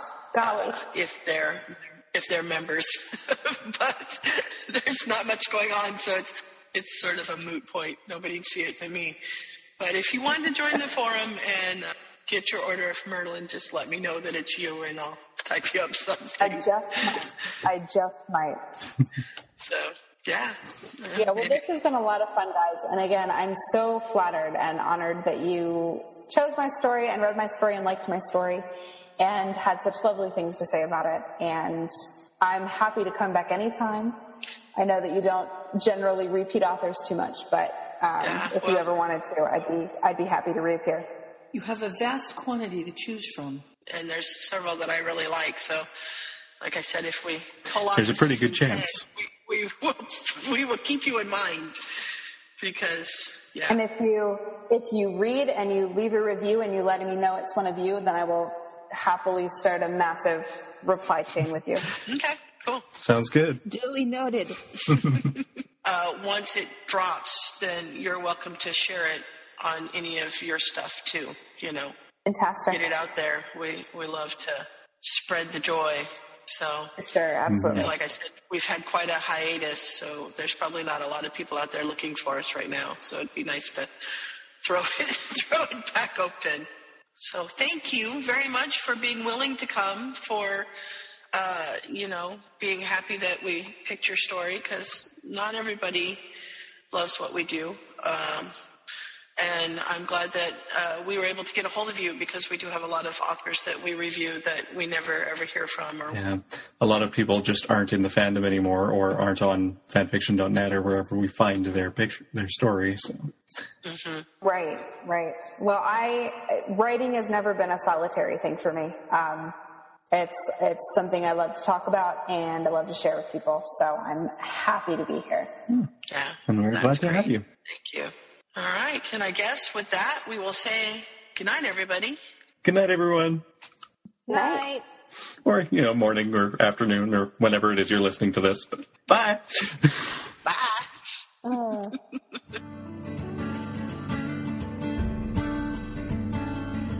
So hold on to the wonder that those books brought to our lives. Keep each other safe. Keep faith. Good night.